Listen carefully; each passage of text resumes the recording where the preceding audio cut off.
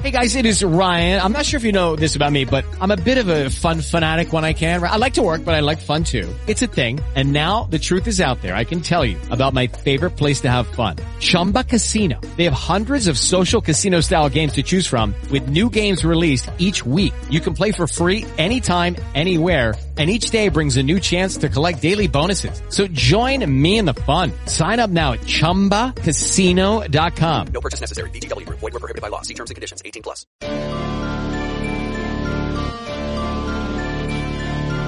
Are you searching for the best in online black radio?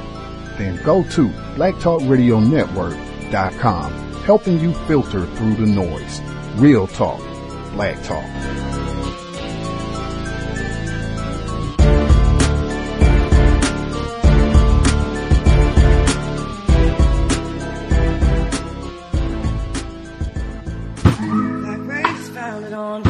Two-thirds a person, rapings and beatings and suffering and worsens. Black human packages tied up in strings. Black rage can come from all these kinds of things.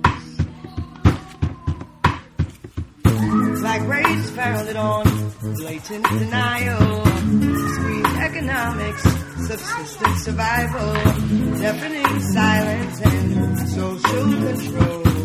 Black rage is founded on wounds in the soul. In the past decade alone, January 24th, 2004, Timothy Stansberry, Brooklyn, New York, unarmed.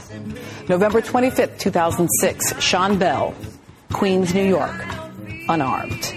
January 1, 2009, Oscar Grant, Oakland, California, unarmed.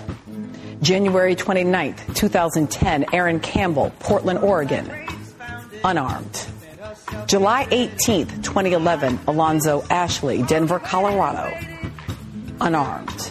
March 7th, 2012, Wendell Allen, New Orleans, Louisiana, unarmed. September 14th, 2013, Jonathan Farrell, Charlotte, North Carolina, unarmed. July 17th, 2014, Eric Garner, Staten Island, New York, unarmed. August 9th, 2014, Michael Brown, Ferguson, Missouri, unarmed. The story begins with the death of Baldwin's father, which happened just before the shooting. He was a severe man, a minister who was suspicious of all white people, but after James left home to work in New Jersey, after he was refused service in bars and restaurants and bowling alleys because of the color of his skin, he began to understand his father's point.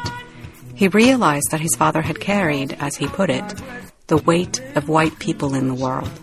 The trouble in Harlem that summer started because a white man had shot a black man. This is about Trayvon Martin. This is about Jordan Davis, Eric Gardner, Michael Brown, Ezell Brown, who was shot in L.A. a couple days ago. Today in St. Louis, I think you said a couple blocks away, another African-American man was shot and killed today. They said he had a knife. But I just think there's a war on the black male, and it's tearing the country apart. Driver, let me see your hands. Everybody stick their hands out the window. So how did this happen? Officers say they got a 911 call of a driver speeding down the highway waving a gun. So they pulled over Kamitra Barber's car thinking she was the suspect. In less than a minute, though, they realized they got the wrong car, but by that time the kids were freaking out. It's okay. No, no one's going to jail. Everything's fine. Everything's fine. Hey, stop crying. It's okay. It doesn't. You can't just say, "Okay, I'm sorry," and then I'm over it. I can't. I mean, every time I listen to or hear or think about it, it bothers you. What's even more confusing about all this is Barbara drives a burgundy Nissan, and the 911 call said the suspect was in a tan Toyota, making it even more unclear why police pulled her over. All these kinds of things, and then I'll be so bad. And he went on to say that black men had no rights, which the white man was bound to respect. No rights, which the white man was bound to respect. No rights, which the white man was bound to respect. No rights, which the white man was bound to respect. Context. of white supremacy. Justice Gus T. Renegade in for another broadcast, hopefully to share constructive information on the system of white supremacy. Today's date, Monday, May 4th, 2015. So I have been told. We should be back later in the week. At minimum, we are starting brand new book study session this Friday. Assata Shakur, her autobiography. If folks want to get a physical copy of the book so that you can follow along, but we are getting started this Friday. I thought that would be a nice follow-up. We just completed the autobiography of Malcolm X. So now to go to Assata Shakur, get some balance and to be moving forward chronologically with regards to the timing of these texts should be interesting to see where we pick up at with her book. But that'll be this Friday, 8 p.m. Eastern, 5 p.m. Pacific, especially folks who have not read her autobiography yet, with all of the conversation where her name has been coming up regularly with the talks about what they call renewing the relationship with Cuba. She has been referenced consistently, first female on the FBI's terrorist most wanted list. At any rate, that's coming up later in the week. Program today, I thought it would be great. I have one of our favorite guests back on to speak with us with all of the upheaval in Baltimore, South Carolina, Israel right now, worldwide. So much attention on racism. Thought it would be great to hear our guest today once again, particularly since all of this started. I guess if we were going to use a reference point with the shooting of Michael Brown Jr. in Ferguson in the summer of 2014. We had him on the program in August, just a few weeks after all of that. We had him back in December of 2014, just a few weeks after the non-indictments for Eric Garner as well as Michael Brown Jr., Tamir Rice had happened just a few weeks before we had him back the last time to get an updated assessment of all of this, the media coverage, what does all of this mean, to just try to make sense of it.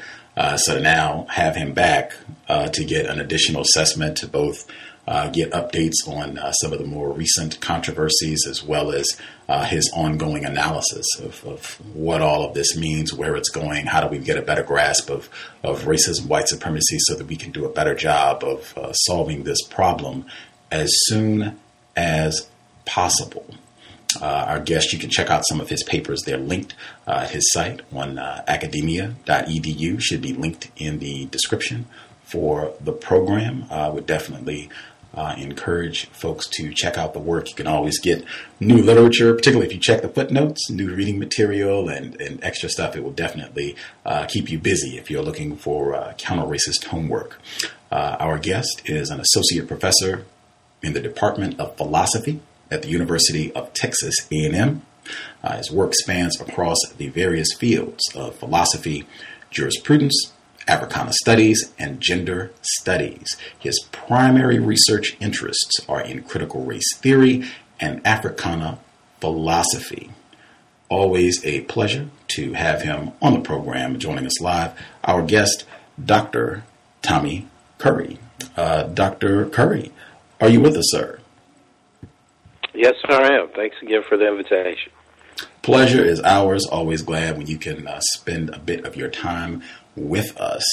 For listeners, this might be their first time hearing about your work. If you want to tell folks anything you think would be helpful for them to know about who you are, what you do before we get started. No, absolutely. My work primarily focuses on anti-black racism and violence.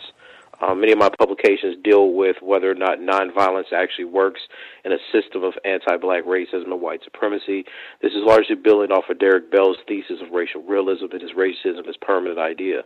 The question I ask myself is, how do we think of politics or liberation if racism is permanent?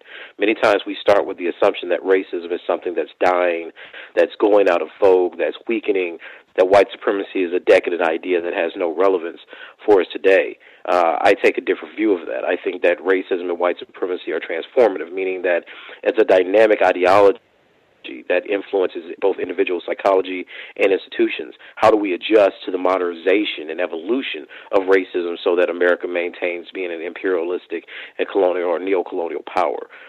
From that, my work usually focuses on political theory, but recently, because I'm writing a book, I've also focused on the plight and ideas of black males throughout history as being victims of white patriarchy and violence. Outstanding. Is it acceptable? Can we make a request? I know some of our listeners have said from time to time that they would appreciate if some of the guests, if they could lower their vocabulary level to make sure folks aren't missing any of the important things that you're sharing. Is that absolutely grand? We have a tendency to talk in jargon sometimes just because it, cuts time out. But no, that's absolutely fair. Right on. I guess to start off, I guess number one, when you emailed, you were saying that you are a parent first and foremost. Your children were a little under the weather. I hope they are doing way better on the road to a speedy recovery. No, thank you. For sure. We talked last time. We kind of started the conversation about some of the things that you and your wife, as black mom, black father, things that you do to equip your children so that they understand the world in which we live, dominated by anti-black white supremacy, racism. Since last we spoke, December, have there been any significant milestones, teachable moments, as they say, with your children and talking about any of the events that have happened? Well, my little girls are 2 and 4, so now is really, I think I mentioned before, now we're looking for positive psychological reinforcements, stories that show black women in positive roles, stories that, show them, because they both have natural hair, that, we have this book, or they're called them little power, the Afro Power Puffs, that these are in fact, beautiful things and they should be proud of them. And we try to slowly teach them their heritage, show them that, solidify a positive race consciousness, and a positive black female race consciousness as well, right? That black women have a specific history, etc. We haven't really tried to socialize them to the things that have been going on in society. My wife and I have talked about it, but, they're just too young. I mean, violence scares them, and, we don't want to put them in the case where they're constantly anxious and exhibit kind of paranoia as of yet. I don't think they're old enough for that. But the thing is that we've had to talk about it. My little girl starts school next year. She'll be 5. We're in a very conservative place in Texas. So the question becomes, how do we mediate, the racist interactions that she's going to have? How do we mediate teacher expectations, stereotype, and assumptions? So these have all been part of our conversations. But, given that the literature changes and then, as parents, you have to kind of assimilate that and think about what's best for your kids. It's an ongoing process. Fantastic. What is that book that you were talking about? The Afro Puffs? What is it? Oh, I could get you the name of it. We ordered it for them. It's a story about a little black girl who has magical powers because of her Afro Puffs. Huh. I know we have some parents who would love, or aunts, uncles, whatever, who would love to nab a copy of that for some black children that they know of. Oh, no, yeah, I'd be happy to share that, yeah. Right on. And it's about a black female author, so, I do the best I can to support our sisters when they're doing work for, our young sisters, so. Ashe. That is black self-respect right there on display. Well, I mean, we know, this is one of the things that I think we miss is that, and I think I've commented on this before, with the Gender Politics of the Academy, is that we don't trust each other to be specialists on each other. We much rather listen to people who have a copyright of certain ideologies, like a black feminist or a liberal progressive or, whoever else may be giving the, in vogue gender theory of the day, instead of saying, look, is there a case that black women have had a certain history, a certain experience of relating to these issues of marginalization that men haven't? And why wouldn't we look for them for their influence on how to teach little girls? If they've been dealing with this their whole life, then I think that a black woman writing a children's book about self-esteem or why black women or black girls should feel beautiful about themselves matters.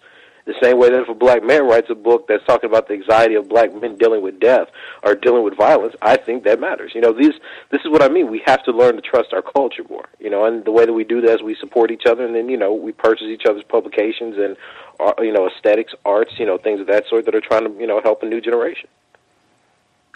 Black self-respect. I can say just in that vein, I believe it was The second time you were a guest on the program, and you were saying, in that vein of trusting other black people, that one of the things that we can do that will work against racism anytime we write to reference other black authors, to quote them and what have you, to get their expertise out there. And that's something that has really stuck with me every time, whether I'm writing something for myself or blogging somebody else. Even if I'm doing descriptions for our program, I make a conscious, deliberate effort to source other black people.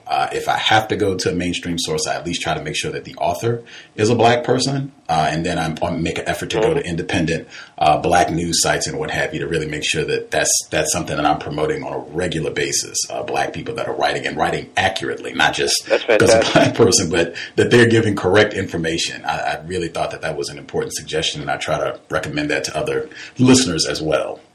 Right on. It's vastly important. It's vastly important. Oh, and the name of that book is Penny and the Magic Power of Puffballs. The Adventures of Penny and Her Magic Puffballs by Alonda Williams. Alonda Williams. Awesome. We will even see if we can Penny and the Magic Puffballs. Penny and the Magic Puffballs. Outstanding. Check that out. Parents, I know we have a lot of black parents listening. Alonda Williams. Outstanding. Outstanding. Given everything that has been happening, as I said, really all the way back to August, and rolling right on into summer, which is around the corner. I've heard a lot of talk, people saying that this is the new movement. Matter of fact, that was the big piece in the Times. They were talking about D-Ray McKinson. I think I might be botching his last name, but they were talking about these two black activists that have been working really hard since the event in Ferguson, and saying that they've kind of ushered in this new age of black activism around all of these different incidents. And I just was I've been thinking about that for a while, like, what exactly does that mean? That this is a quote unquote new movement. What does that mean? What is that? And particularly, what does that mean in the context of white supremacy? Can you give your thoughts on that? Unfortunately, I don't think that it means much. I think it means that people have brought an ideology, what people have touted, in terms of Black Lives movements of intersectionality to black politics. Rather than this being a success, I find this to be largely reactionary to a narrative. So, many of the people who are making this argument is that, this is not just about black male death, this is about black women death, like trans death, every identity you can imagine, right? The problem with that is that, while that may be a nice catchphrase and that it resonates with academics, it does not resonate with black people from the working class who are largely marginalized and don't have access to academic language and theories to explain what their movements should look like. Because for them, they experience the world very much the way that, the Washington Post database sees it, which is 304 black people being dead in 2014, 12 of those black people being black women, and 292 of them being black men. So what we've done is we've created a lens. And this is not to dismiss the idea that black women are victims, right? That's not where I'm going with this. But this is to suggest that when you make a movement based on a type of theory, which says we should be all-inclusive, that's fine. But if people experience the world where almost 300 black men are dying, and it's their sons, their husbands, etc., and the working class black people who are not fed these kind of representational theories are trying to activate themselves, or trying to protest, or trying to fight for all black people, they're not going to share the same idea and theory of that academics do. So when we look at Black Lives Matter and we say, here are the two figureheads of the movement, what we're really looking at is saying, here are the two spokespeople for how we understand the movement in this bourgeois academic class, and not how working class black people understand the movement. So a lot of those people that are marching for Eric Garner, that are marching for Rekia Boyd, these are people from their communities. These are working class people who may not have had a graduate education, who may not care about intersectionality. The question that we have to ask ourselves are, what are their energies? What's their consciousness of the world around them? And see, this is what I'm always suspicious of. I know every time I come on, I'm always talking about the academic class. But the reason I'm so suspicious of it is because when you look at social media, they dominate that space, right? They dominate how the world interprets what's going on. Black people are rioting because they say there is a structural imposition of violence on them. So this is the time. I really think about this, Gus. Every time there's been a movement, in this country, when has it been intersectional? So you think about the gay rights movement. The gay rights movement were based on people who identify with different sexual orientations. It was about their experience. It was about what they said is missing. Now we have a movement where we have working class, predominantly black boys and young men being shot. And we're trying to control the ethics of the discussion because we don't like the reality that's causing people to get upset. And look at the kind of disrespect that we have for our own people. We tell them, we enjoy the fact that you're rioting. We enjoy the energy. But at the same time, we come back and say that very same black community that's confronting cops, that's standing up to tear gas and pepper spray, we think you're pathological. Because the reason that you're not focused on these other bodies, like trans peoples and black women, is because fundamentally you're pathologically sexist. You see, and that's the problem. That we expect movements and we expect revolts and we expect revolution to move along the ethical theories that we've defined based on our ideologies that we've learned from universities, rather than understanding that the riot, the resistance, or the revolution may, in fact, be the contradiction and dismissal of everything we've learned in universities. Because as much as we've learned the theories and the jargons of intersectionality, as much as we learned the ideas of deconstruction, those things have not energized people to form social movements and resist cops the way that the death of these young black men and boys have, and the effect that their deaths have had on families, have had on mothers, have had on sisters, and other community organizations. Right? And that's what we miss. So when I see things like that from Time, or when I see that from Ebony, I really do see those as other attempts for certain groups of people to get a certain recognition for ideas. It's just like when they were trying to copyright the hashtag Black Lives Matter. I find these to be neoliberal or capitalistic ideas that I've created something or I've named something, so I need to make sure it's copyright. This is us absorbing the ideas of property, of intellectual property. This is not about us trying to spread consciousness to a whole mass of people.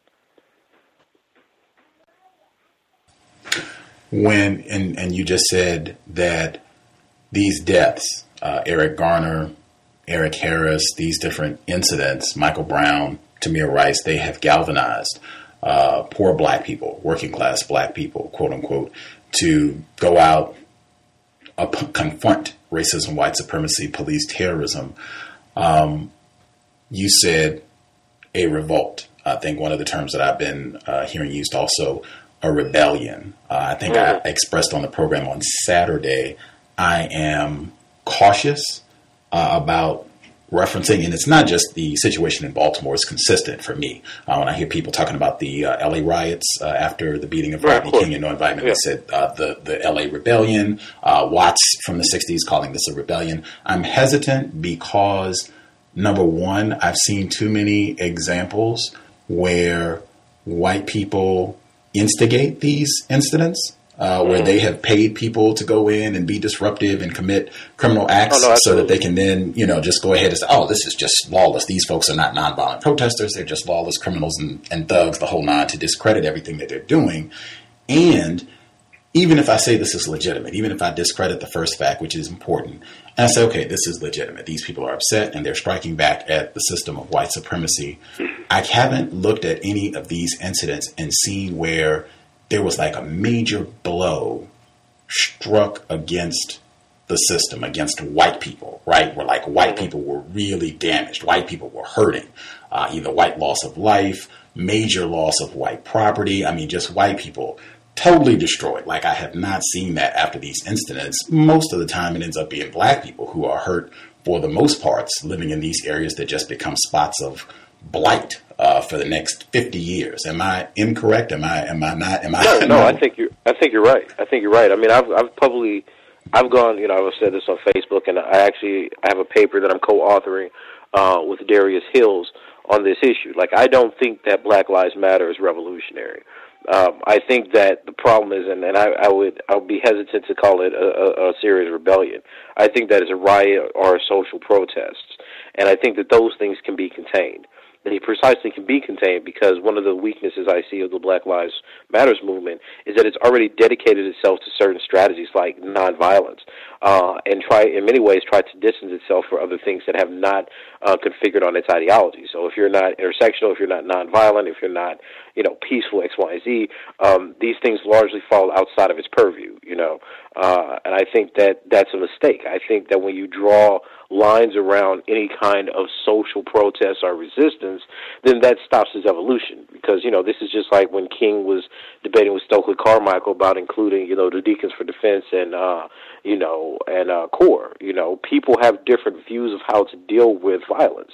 And if you don't recognize that difference and become a type of movement that has an intellectual diversity of how things go, then ultimately your movement's going to fail, because you're basically saying, here's the population that can be in it, and here's the population that can't. So yeah, I wouldn't say that it's a rebellion/revolution in that sense. The other thing that I think is especially dangerous, and I was saying this on my Facebook page, is that look, we get excited when we see the masses move. Then everybody's trying to become part of that, right? So, you see scholars who've never written on violence or advocated violence somehow now become excited, like, oh, this is the time for X, Y, and Z. And these become largely intellectual cliches that, oh, the masses have moved, so the scholars have to catch up with it. This is something that we have to understand, X, Y, and Z. But the problem is that we don't understand the structures that motivate violence, and more importantly, we don't understand how white supremacy responds to these types of incidences. So I think you're right. You put people in the crowd that are going to disrupt it. You're going to put people in the crowd that are going to, in many ways, bring out the law enforcement to tear it apart. You see people taking pictures with the young man that they pepper sprayed on the ground. This is what happens in these kinds of situations. Police and cities are built to contain riots. This is why I've argued that we need serious urban planners trying to talk to us about the layout of Baltimore and the layout of how different types of protests would work to distract different auspices of the state. But we haven't seen that. What we see are the same talking points that get put on, like, well, what's going on? Why is this happening? But nobody's saying, well, look, how do we make this successful? How do we link up Baltimore, Ferguson, et cetera, not just into separate protests? I know Philly's still with Baltimore. I saw pictures from that protest. How do we make sure that these don't just become protests that last for a month or 2 months, but in fact become a countercultural revolt against the ideas and practices of white supremacy? And that's a much harder question. See, because when you get off the talking points, you can be wrong about that analysis. Nobody's wrong now, because every pundit that comes on TV says these riots are justified. It's the same talking point. People are upset. People are dying. This is poverty. This is it. Everybody's correct in that, because you're using fancy language to describe what's already going on. But what you don't have is, how do you transform this into something that lasts, so that the very way that we think about black people's lives, the very institutions we appeal to for law and safety, the very idea of the rule of law, the idea of justice and freedom, right? How do we change and get people in the public to understand that, to have a different consciousness of those ideas? And see, that's not what's being talked about, because then if you do that, people are going to disagree with you. If you do that, people have to put a foundational stake. Academics, too, middle-class, bourgeois, black people, too, have to put a stake in this. They don't just get to be observers that get to tell other people what's going on. And see, this is that risk. Because, people don't want to be wrong, especially in a time where we have so much, where we're spectators on something that's so spectacular that everybody's just looking at the event unfold rather than asking, well, how do systems get broken down? Or, and this is the part that people aren't considering, how do systems respond even more virulently, given that we're protesting and we're provoking the state to, in fact, act? Now, we may win that battle, but then again, history has shown we could also lose it. Context of white supremacy, again, Dr. Tommy J. Curry. Going all the way back to one of the very first points that you made today, in terms of what you borrow from scholar Derek Bell in terms of the permanence of racism. And I make a deliberate effort as often as I can on this program to equate the permanence of racism with, that means the eternal dedication that white people have to the practice of racism, meaning that white people are irredeemably committed to terrorizing black people in all areas of people activity. In my view, like you, I have not seen that analysis come through clearly If anything, I would say that adds to my kind of skepticism. Well, really, I would say it this way. That adds to my understanding of how whites have done a masterful job managing everything that's happened over the past 9 months or so, in that doesn't come through in the analysis. And in fact, I think white people have done a very skillful job throughout the entirety of resisting that narrative directly and indirectly. They've had so many victims of racism who said it's not about racism, and there are tons of white people who've been out here protesting, and they got the selfies to prove it. And then they've had different narratives. Like this was in the Washington Post. This was this past weekend. It's I, as a white mom of 2 black children, do not share Baltimore's pain. Instead, I grieve with you. And she writes, I'm not going to read the whole thing, just a quick paragraph. She says, what do I know of oppression? I am a white girl from Texas, your area, who has had every advantage skewed my way.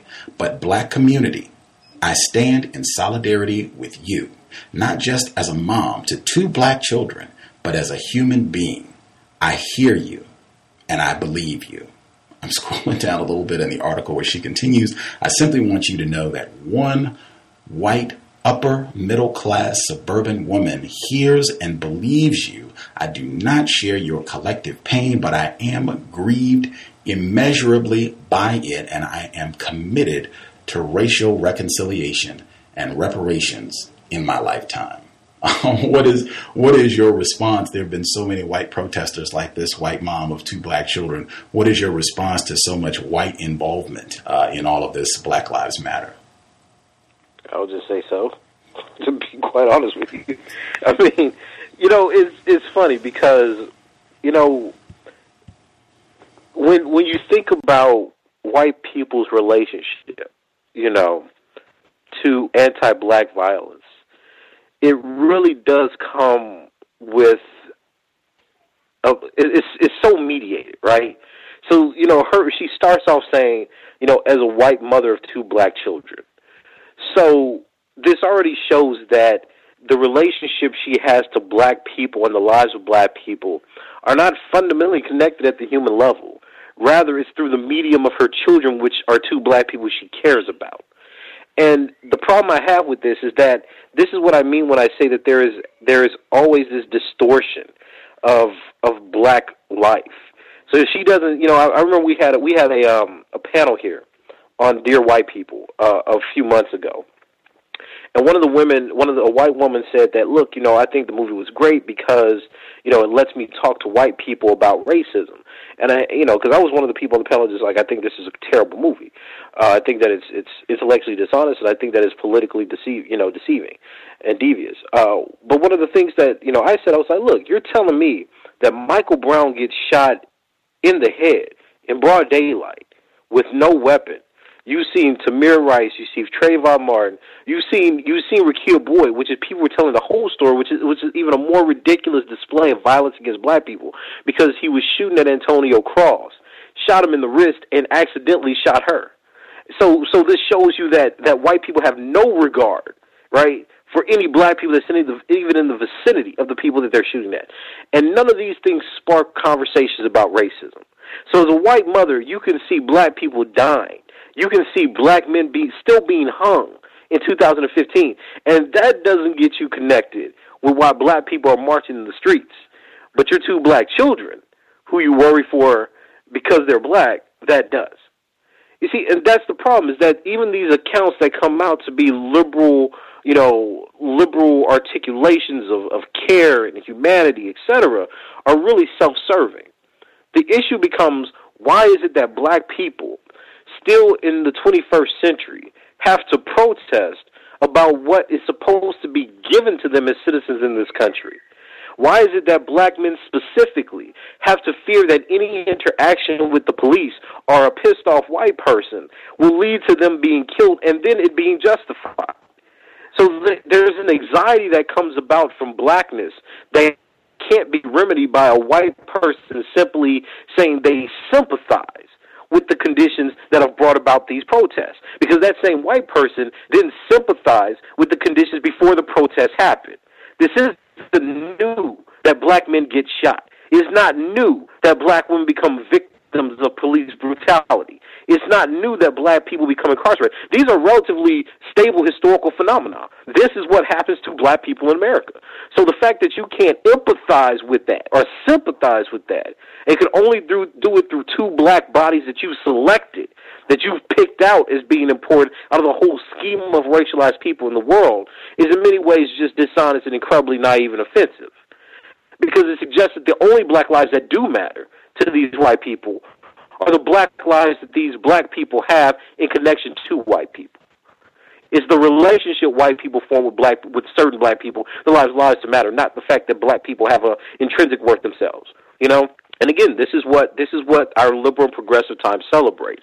We celebrate the idea that white people can recognize us, that we can be somehow understood by systems, even though our alleged goal is to overthrow those very same systems that demand this recognition. The law always works to let people who kill us go, but we want recognition by the law. We aim to problematize the way the media covers Black death, but we appeal to the media. Right? These things. This is what I'm saying, is that these are largely unformulated ideas and concepts and struggles that are in their nascent stage at best, that we need to develop and understand that, look, if this is a serious challenge about the law and the state, then that means that ultimately we have to find a way to reconfigure or socially engineer the way that the law and the state respond to us. Now, like I said, those conversations become more difficult because you can actually be wrong on those. There are going to be a lot of different opinions and a lot of different ideas that are not going to conform to the way that we think about the world. If folks have questions for Dr. Curry, feel free, chime in. I'll give out the number as we move forward. Just, again, analysis, I think that's important. That's something that I've encouraged since all of this started last August, in terms of really kind of making a 6 months evaluation, 1 year evaluation of what's happened. In my view, and I've kind of said this for some years now as well, I think if people are serious, racism is a problem. Many folks have said that over the past year or so, and beyond. If you really get serious and say, okay, let's go about the business of solving this problem permanently, I think if you start out from the premise that somehow, some way, we can rehabilitate white people so that they won't practice racism, I think if you start out thinking that that's possible, you have a radically different framework, a radically different agenda about how you envision racism being disassembled, as opposed to if you start out with the premise that, hey, this is permanent. This is not possible. It is a lost cause, divorcing whites from the business, the religion of white supremacy. And that's something, at least for me, I have not seen that in the past 9 months. For the most part, I have not seen that as a part of the analysis. Is that critical? What are your thoughts on that? No, it is critical. But remember, the reason that you haven't seen that as part of the analysis is because you built a movement on the assumption that the recognition of different black bodies increases their democratic access to different institutions in society. You see, this is exactly what I mean. We've bought into an ideology. Just think about this. So what does it mean? So you say you include black women, trans bodies, black men, etc. in a movement. The idea is the movement allows people in society to recognize the cause of these different people. So the idea is that you solve problems because if you include more of these bodies, you see that each body has a different relationship to violence, and we need to be aware of all of them. So you in making certain arguments about this, you've already presupposed that democratic recognition or the politics of recognition or acknowledgement actually work. That people, once they know about problems, will seek to address these problems. Now, if you start with a different view, right, so that's the liberal, progressive, intersectional, feminist view. If you start with a different view, be it one based in political economy, neoliberalism, racial realism, which is Derek Bell's theory, then you're going to say, well, look, no matter how many people you include, at the end of the day, it's going to be the state's disposition and their economic profit or what they gain in terms of maintaining order and legitimacy from killing black folk. And if you read the failures of these types of appeals, such as the Zimmerman case, where white people funded George Zimmerman to get him off, right? Or the Wilson case, where he became a millionaire for killing Michael Brown, right? Or even, Servin, because we talked about Rekia Boyd. He was one of the first cops that were actually charged, him getting off. All this suggests to us that law works towards the ends of white supremacy. In other words, people with enough resources, public opinion, can manipulate the way the jurors think so that they always let white people off, or people who kill black people off. Now, if you take that stance, then you say, well, then what's the point of the movement?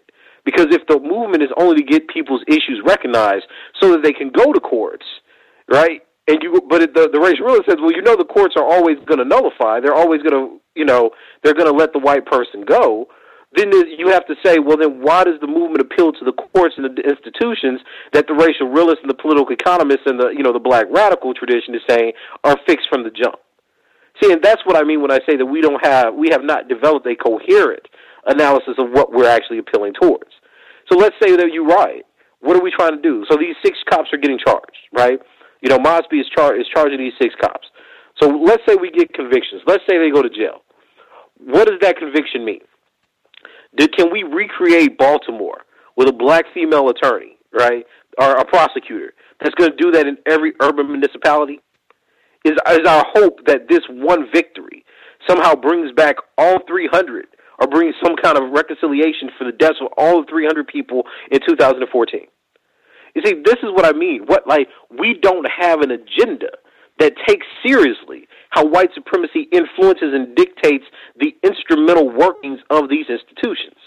We have ideals and hopes based on an assumption that we're human beings and citizens in a country that treats us like anything but. And that's an intellectual failure, right? And that's what I think makes these types of revolts or resistances and our pontifications about them even more scary, is that we haven't gotten the picture, right? We're reacting to a civil rights narrative, and look how outdated we are. We're doing the same thing they did in the 1960s and 70s, as if those strategies are tried and true. But when historians are telling us that these things have failed, when people like, Mary Dudziak and, Bell and the late Du Bois are saying, look, these things largely failed. We're getting different kinds of arguments by Cobb, who's saying, look, nonviolence was supplemented by armed resistance and violence. That's why the movement got anywhere. We don't look at that. We just say, let's do the same thing. Let's think that a riot is going to change the world. Let's think that convictions are going to change the world. And that's not what we're dealing with. We're dealing with both the psychological disposition of whites who do get off, who have an eroticism or an erotics tied up in the killing of black people, specifically black men, that we don't want to talk about. We have the marginalizations of black women and black communities that people don't want to talk about, as if poverty and, cutting these communities off from access of education, healthcare, social services is not a type of slow genocide. And then we have the ways that institutions fail to recognize black bodies. So you have people that are actually in the courts and systems, lawyers, prosecutors, saying that it's easy to deal with these rioters, shoot them. So if you have all those death ideas going towards black people, then I want to know how recognition alleviates that. And that, again, that's a conversation that we're not talking about. Nobody's going to get on MSNBC or CNN and say, hey, we're dealing with the predilection of a white race that is committed to black death and in many ways institutional genocide through incarceration and impoverishment of the black community. This is simply a symptom. Police brutality is not the core of the disease. It is a symptom of institutions that have been legitimated on the death of black people. So the same way that lynch mobs, and lynchers were involved with the police force, the idea was not that if you got rid of the police, the lynch mobs would stop. It was that you live in a society where it's okay to kill black people, and the roles that people take on, such as being cops, allows them access to the people that they can lynch, because people now say that Negro deserved it. So that cop participates in the extra legal brutality that gives rise to his position. Because if you get to kill them, if black people are fearful, then it makes the job of the police much easier. Because your job is simply to maintain order, to enforce order. You don't have to recreate the whole system, because the fear of the people, their need to be disciplined, their need to be killed, is already solidified in the minds of the population. And we miss that.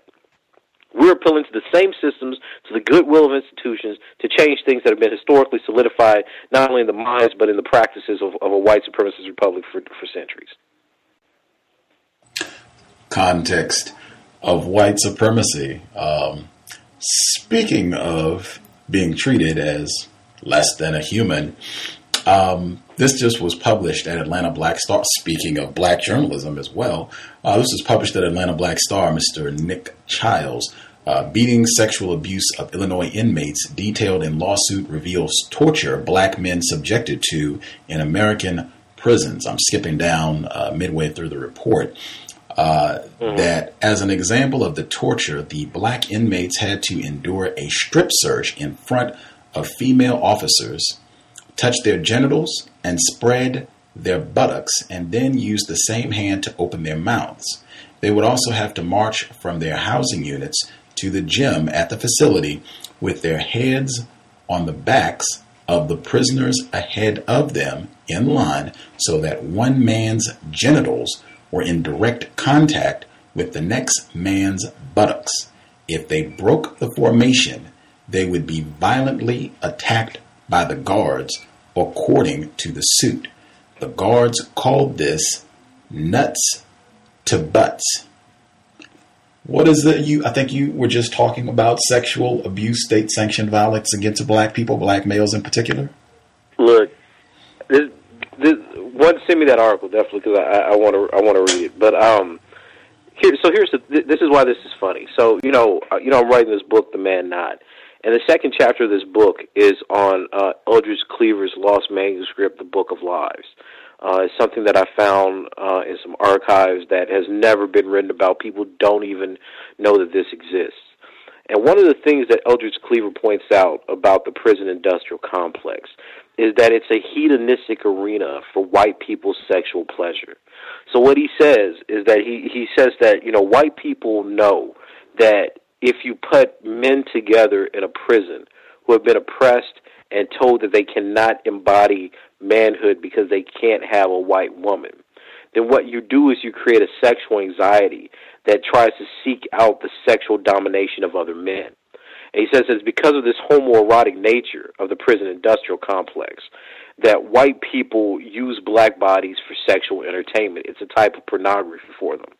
So when you mention this story, I think of all the cases of male-on-male rape. I think of all the cases of black men talking about domination and rape from the prison staff, including, and this is the part that's the most disturbing, including white female staff.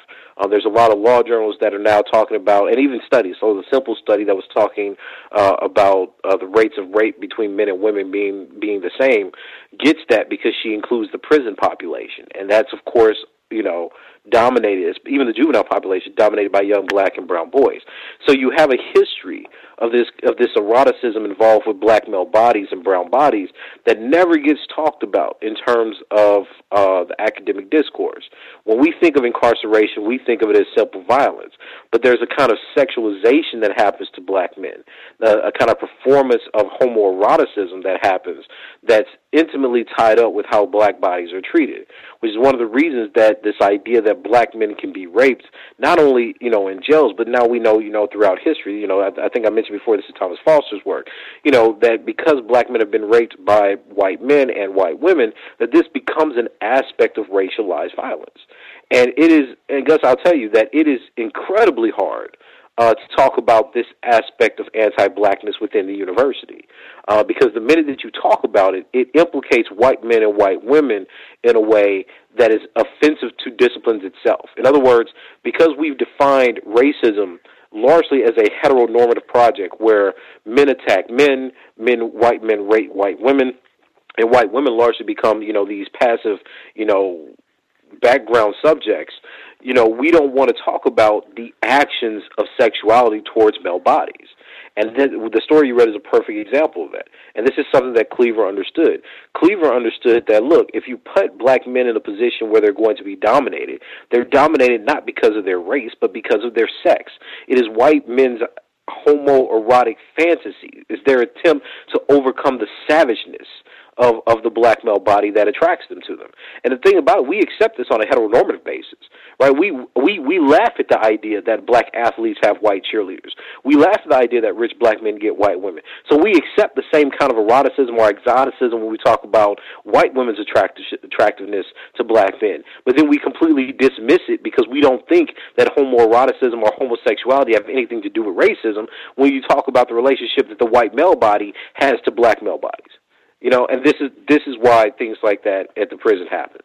This is why the UN has report after report about prison rape in the United States and black men's victimization by giving the false the numbers of exonerations and, you know, false convictions, but nobody wants to talk about it.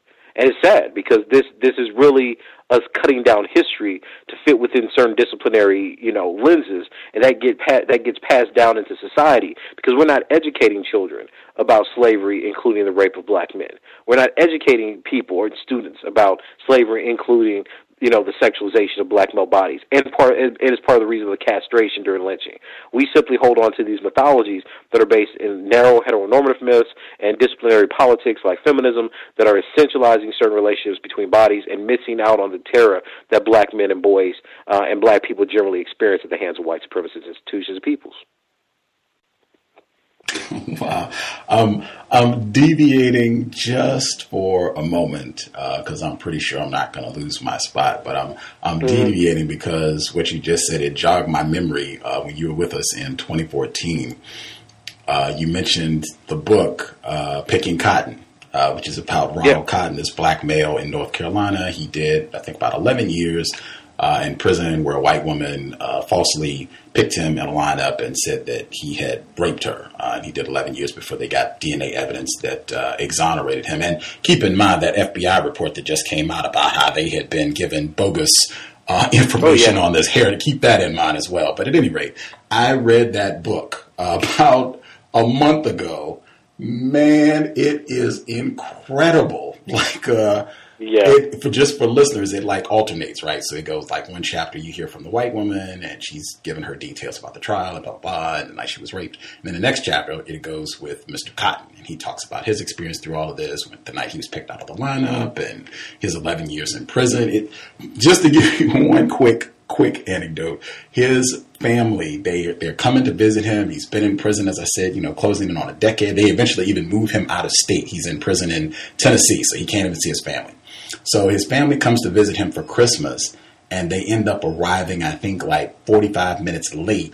And so the white guards don't allow them to see Mr. Cotton. And it takes a while for him to even figure this out. So he's stressed, wondering what's going on. He's all excited, blah, blah, blah. They brought all this food and nothing. I mean, it's heart-wrenching reading this, but it was so revealing because there would be chapters and segments where she would be just talking about how she wishes death on him and his family and, I hate him. But even when they find out that Mr. Cotton didn't rape her, they get the DNA results back, her first response is, oh my gosh, I need to get security. He's going to come kill me. He's going to be so mad. And his response is just, you know, I'm moving forward. I don't wish anything bad. I just want to move forward with my life and, you know, go do about my business. I don't have any ill will for her. It was an amazing read on so many levels, and his quickness to forgive her. Just what you said sparked my memory. Do you have any thoughts or any profound things that you recall from the book? Well, I mean, I remember reading the book for the research I'm doing on this book, actually, you know, which is, you know, on black men and false accusations, etc. I was struck by the conversational tone of it, that somehow it's okay. You see, this is the problem I have, is that it puts the burden on these black men who are exonerated to take the high road of forgiveness. And that's a theme that runs through the whole book, and it's something that I was very, very uncomfortable with. Because what ends up happening is that you see an injustice for a false rape accusation, and inevitably people say, well, even though that's true, the idea, the most important thing is that, you know, we're prosecuting rape. But what we're not talking about is how rape has historically been used as a mechanism to oppress black men. So when we get these types of books, I think the problem is that it lends to this narrative that there's not a sexual violence against black men. You see what I'm saying? That we can that we can look at this, that we can say, hey, this happened, but it was a mistake, and both people grew from it, as if there's something to grow, like you can grow from time in prison, and it's infuriating because there's so much denial about the specific sexual oppression that black men suffer at the hands of white women, both through rape and through, false incarceration or false accusations and convictions, that, there's no way that forgiveness should even be a part of that. Unless you're talking about at the individual level, like how do they deal with it? But it's just like this situation with Glenn Ford, and they did the video, and the DA put him in jail for 30 years, and he asked forgiveness, and the guy said no. And some people were like, wow, this is spectacular. How did he say no? You're taking away black men's lives, poor working class black men's lives, and he ends up dying a few months later, of cancer. So what does it mean to have a life lost? If your idea is that, well, as long as we protect the white woman, then everything becomes okay, then it's justifiable. There's no way that you can legitimize or justify that type of thing. And I think that, picking cotton is an example of what happens when there's an attempt to reconcile this, and it ends up being the language of forgiveness without a real evaluation of what happens to other black men and other black boys who are falsely accused of rape and sexual assault. Even I think the title, at least for me, as I read it, I think the title says a lot. And then when you read the time, it is incredible. It is in my opinion, it is a fascinating counter-racist study. If you want to check it out, Picking Cotton. As I said, I was not. It's spectacular. It's really spectacular given what he went through. But because this is also part of our our sickness and symptom, right? There's reasons that certain ideas are not taught to students into universities, and I always focus on that because you got to remember that everything that we're seeing happening today, when we look at MSNBC, when we look at the people who are the pundits, when we look at all the explanations of what we're doing, these are largely public intellectuals who are trying to dictate the discourse of how the masses should understand the events that are unfolding before them. So even though people may agree with a black face saying fancy language on television, it is still a form of propaganda that tells people how they should interpret the world. An example of this, and I was reading, I don't know the guy's name, I think it was Daryl Moore. He wrote a piece on Mike.com where he was saying that, these movements are ignoring black women, right? And, so I read his piece, and I was like, okay, well, yeah, let's see what he has to say. And one of the things he pointed to was Kendra James.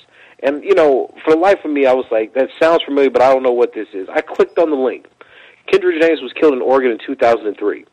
Now, one of the things that Daryl Moore said was that, well, we don't march for black women. And given that I do the research on all these different, deaths, et cetera, I was like, well, that's not true, right? Black people do march. NAACP does march, right? But what struck me was that, the Kendra James murder was particularly funny because the very link that he had said there was a march of 1,500 to 2,000 people. And that march lasted for several weeks and it was joined in by other people that lost their sons, right? And it resulted in a change of police policy. So then I had to ask myself, well, this person claims that we don't march. And mind you, this death was over 10 years ago, okay? Doesn't march, yet this is what people are saying. So I had to ask myself, well, then how does that not contradict? You say that we don't march for them, but the link you shared says there was a march of 2,000 people. The marches that, the first nights of Baltimore and Chicago were listed around 2,000 or 3,000 people. So I'm curious to know what incentive we have in trying to direct the lens of interpretation. You see what I'm saying? Like, why do people are able to create what they want the public to see? And lots of us buy into this. I was arguing with a scholar, and she was saying, well, look, black women don't get attention. I was like, well, look, I don't think that that's completely the whole story. I think the issue is that the black masses see this as a black male problem because of how black men are treated. And black women in these communities, these working class communities, see it the same way. And that's not to say that the 12 black women that was estimated, because that's, of course, not the whole number, right, because we don't know what's reported. But let's just assume that doesn't mean that the 12 lives of black women don't matter. But it just means that you're dealing with something that dramatically affects black men and boys. And how do you situate are centered their experiences, given that they're fearful, that the whole community is fearful for them. So that's what I mean, is that we have to, just like the picking cotton, we have to be aware of what kinds of ideologies and propagandas are directing the ways that we interpret events that are happening to us and within our time itself. And that's not, again, that is definitely not part of the conversation. Nobody's coming on news and saying, look, let's be critical of this aspect.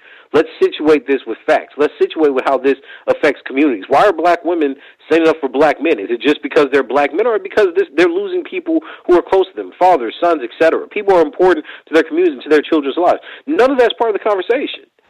All we're looking at is this body does this body does that, this is this interest, and that's what I'm saying. These things are largely figments of, fictitious. They're the products of our imagination and certain types of ideologies. And these ideologies are not going to hold true given what's unfolding before us.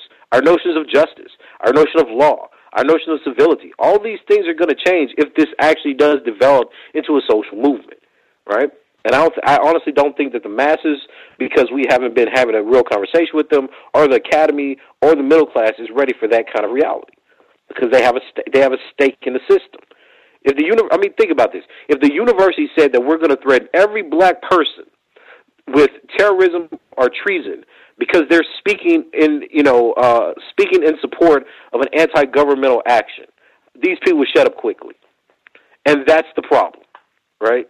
That we speak because we're allowed to speak. We're speaking because we have structures that demand that we pay some attention, so we struggle for relevance. And the sad part is that we do this all for recognition. Right? We want to be recognized as that social scholar. But then like I always say, you look at these scholars, are they researching this? Are they staking their careers on this? Do they stake their intellectual careers on black people? And the answer in most cases, of course, is going to be of course not. Because everybody knows that if you fundamentally write on black people, if you tie your research to the issues of the community, then you're going to be looked at as less of a scholar. Even other black studies departments in this country are going to hire you. Because black studies departments in this country have been largely motivated towards a post-structuralist and interpretive idea of blackness. They're not interested in how people are concretely researching Baltimore or Ferguson or what blackness means or white supremacy means or that all white people are racist. You get more recognition and accolades for saying that all men are rapists than you do for saying that white supremacy is a historical system of organization that distorts the way that we think of humanity. It's just more in vogue. It's okay to be against certain aspects of gender. It's not okay to be against white people. And that's just the reality of it. So that's what directs these kinds of discourses. This is why there's a push by certain intellectuals to call the whole black community, men and women too, homophobic and sexist. That's why we get these analyses of Black Lives Matter that are focusing so much more on the gender question than on the class question, because these are priorities that are set by institutions that have nothing to do with black people. And it's a sad aspect of it. So that's why questions like male-on-male rape, that's why questions of homoeroticism, that's why questions of, exonerations and false convictions of black men don't really have traction within any of these conversations. Because the idea is decenter men, decenter blackness, make it about everything else, and then try to explain it and teach people that that's the way you should interpret these movements.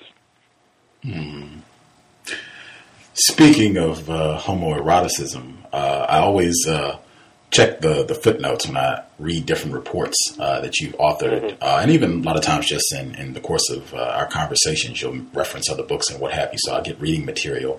When I was reading one of your drafts, you mentioned the 2014 publication, The Delectable Negro, Human Consumption and Homoeroticism Within U.S. Slave Culture. And I said, wowee, this is fantastic. So I check it out. And this is on page 177. They're referencing William Styron, who is a white male who wrote about Nat Turner during the 1960s.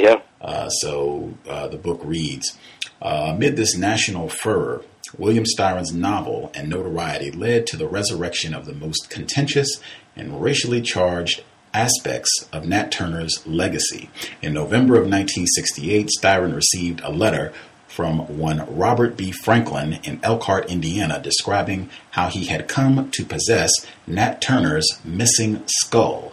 I have in my possession a skull, he begins, which I believe to be that of Nat Turner. The skull was given to me by my father, who inherited it from his. My grandfather was a doctor who practiced in Richmond, Virginia around the turn of the century. The skull was given to him by a female patient whose name is not known. She claimed to have gotten it from her father, who was a physician in attendance when Nat Turner was executed. Turner's missing skull had long been a sore spot for black people living in and outside of the Southampton, Virginia community. The beheading of Turner coincided with the boiling down of his flesh and the use of his skin parts to make the notorious money purse. Franklin's letter to Styron only confirmed long-standing black suspicions that whites had literally and socially consumed Turner's body. Whether or not Franklin actually possessed Turner's skull, a fact that remains today unproven by medical science, his safeguarding of the skull and treating it like a cherished family heirloom demonstrates that well into the late 20th century, the possession of Turner's cannibalized body had social and historic significance for whites. I haven't read the whole book yet, but just flipping through it, man, I am excited to dig in. It's good. What does this book reveal about white supremacy that we generally ignore or don't think about? Oh man, I taught this in my grad course this semester in anti-colonialism. So, we went through a pretty close reading of it. It reveals a few things. One, that African people were afraid of Europeans as cannibals, and that cannibalism, or what Woodard talks about as a kind of parasitic relationship that whites had to the black body, was very much a part of enslavement. That being said, Woodard also argues that one of the ways that this kind of parasitic relationship works is not only through physically eating black men, which he demonstrates there with Nat Turner, but also through rape. And he says that one of the reasons he uses John Smith's or James Smith's autobiography, he goes back to Frederick Douglass's autobiography. He of course talks about Linda Brent's scene where the young black boy is chained to the bed of the master. He says that, look, all these are examples of how white men, white culture, white supremacy sought to consume black male bodies. And he says that one of the problems that we have, and this is kind of his attack on the present order of how we study racism and slavery, is that we can't imagine the relationship of white men as homosexuals. That there's a homosexuality that existed within slavery and within America that is never taken up. Largely because we don't want to talk about anal penetration, and the last few chapters talks about both the pleasure and the torture of that to black male bodies. So it's a deep book. It's a very deep book, but it's books like that are trying to document this other kind of history that really don't catch a lot of attention outside of queer studies, and I think that that's a mistake. So I can tell you that in my field of philosophy, people don't even read this stuff. I'm still getting into arguments that if I talk about black men being raped, and like actual convictions, because on my Facebook page I post a lot of convictions of white women and white men who raped black men and boys.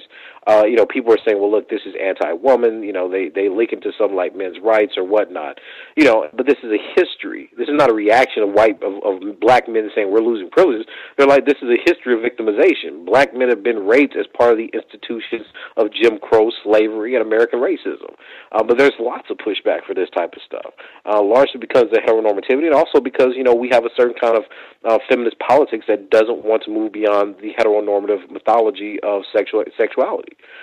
So it makes it very difficult for these kinds of conversations to gain traction, because even when you have an excellent work like, Woodard's Delectable Negro, or even Foster's work, or, there's so many more. Even when you got Baldwin, Going to Meet the Man. Even when you read these kinds of texts, people are not ready to make that part and parcel of the conversation. And it's a reality. It's just it's historically true.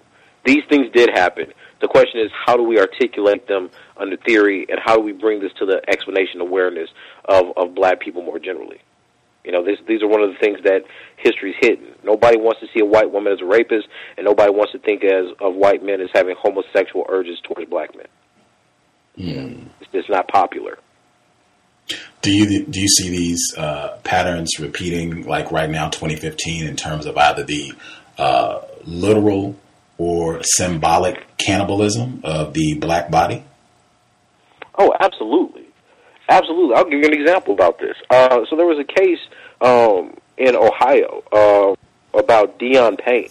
He was murdered by two white men, and this is very recent. This was, this happened in August of 2014. He was raped and anally penetrated by these white men, and then he was killed and left dying at the steps of a hospital. They recently sentenced these people. They didn't charge them on rape. People started, kind of a petition to get them charged on rape because he was a 16-year-old boy, and nobody wanted to do it.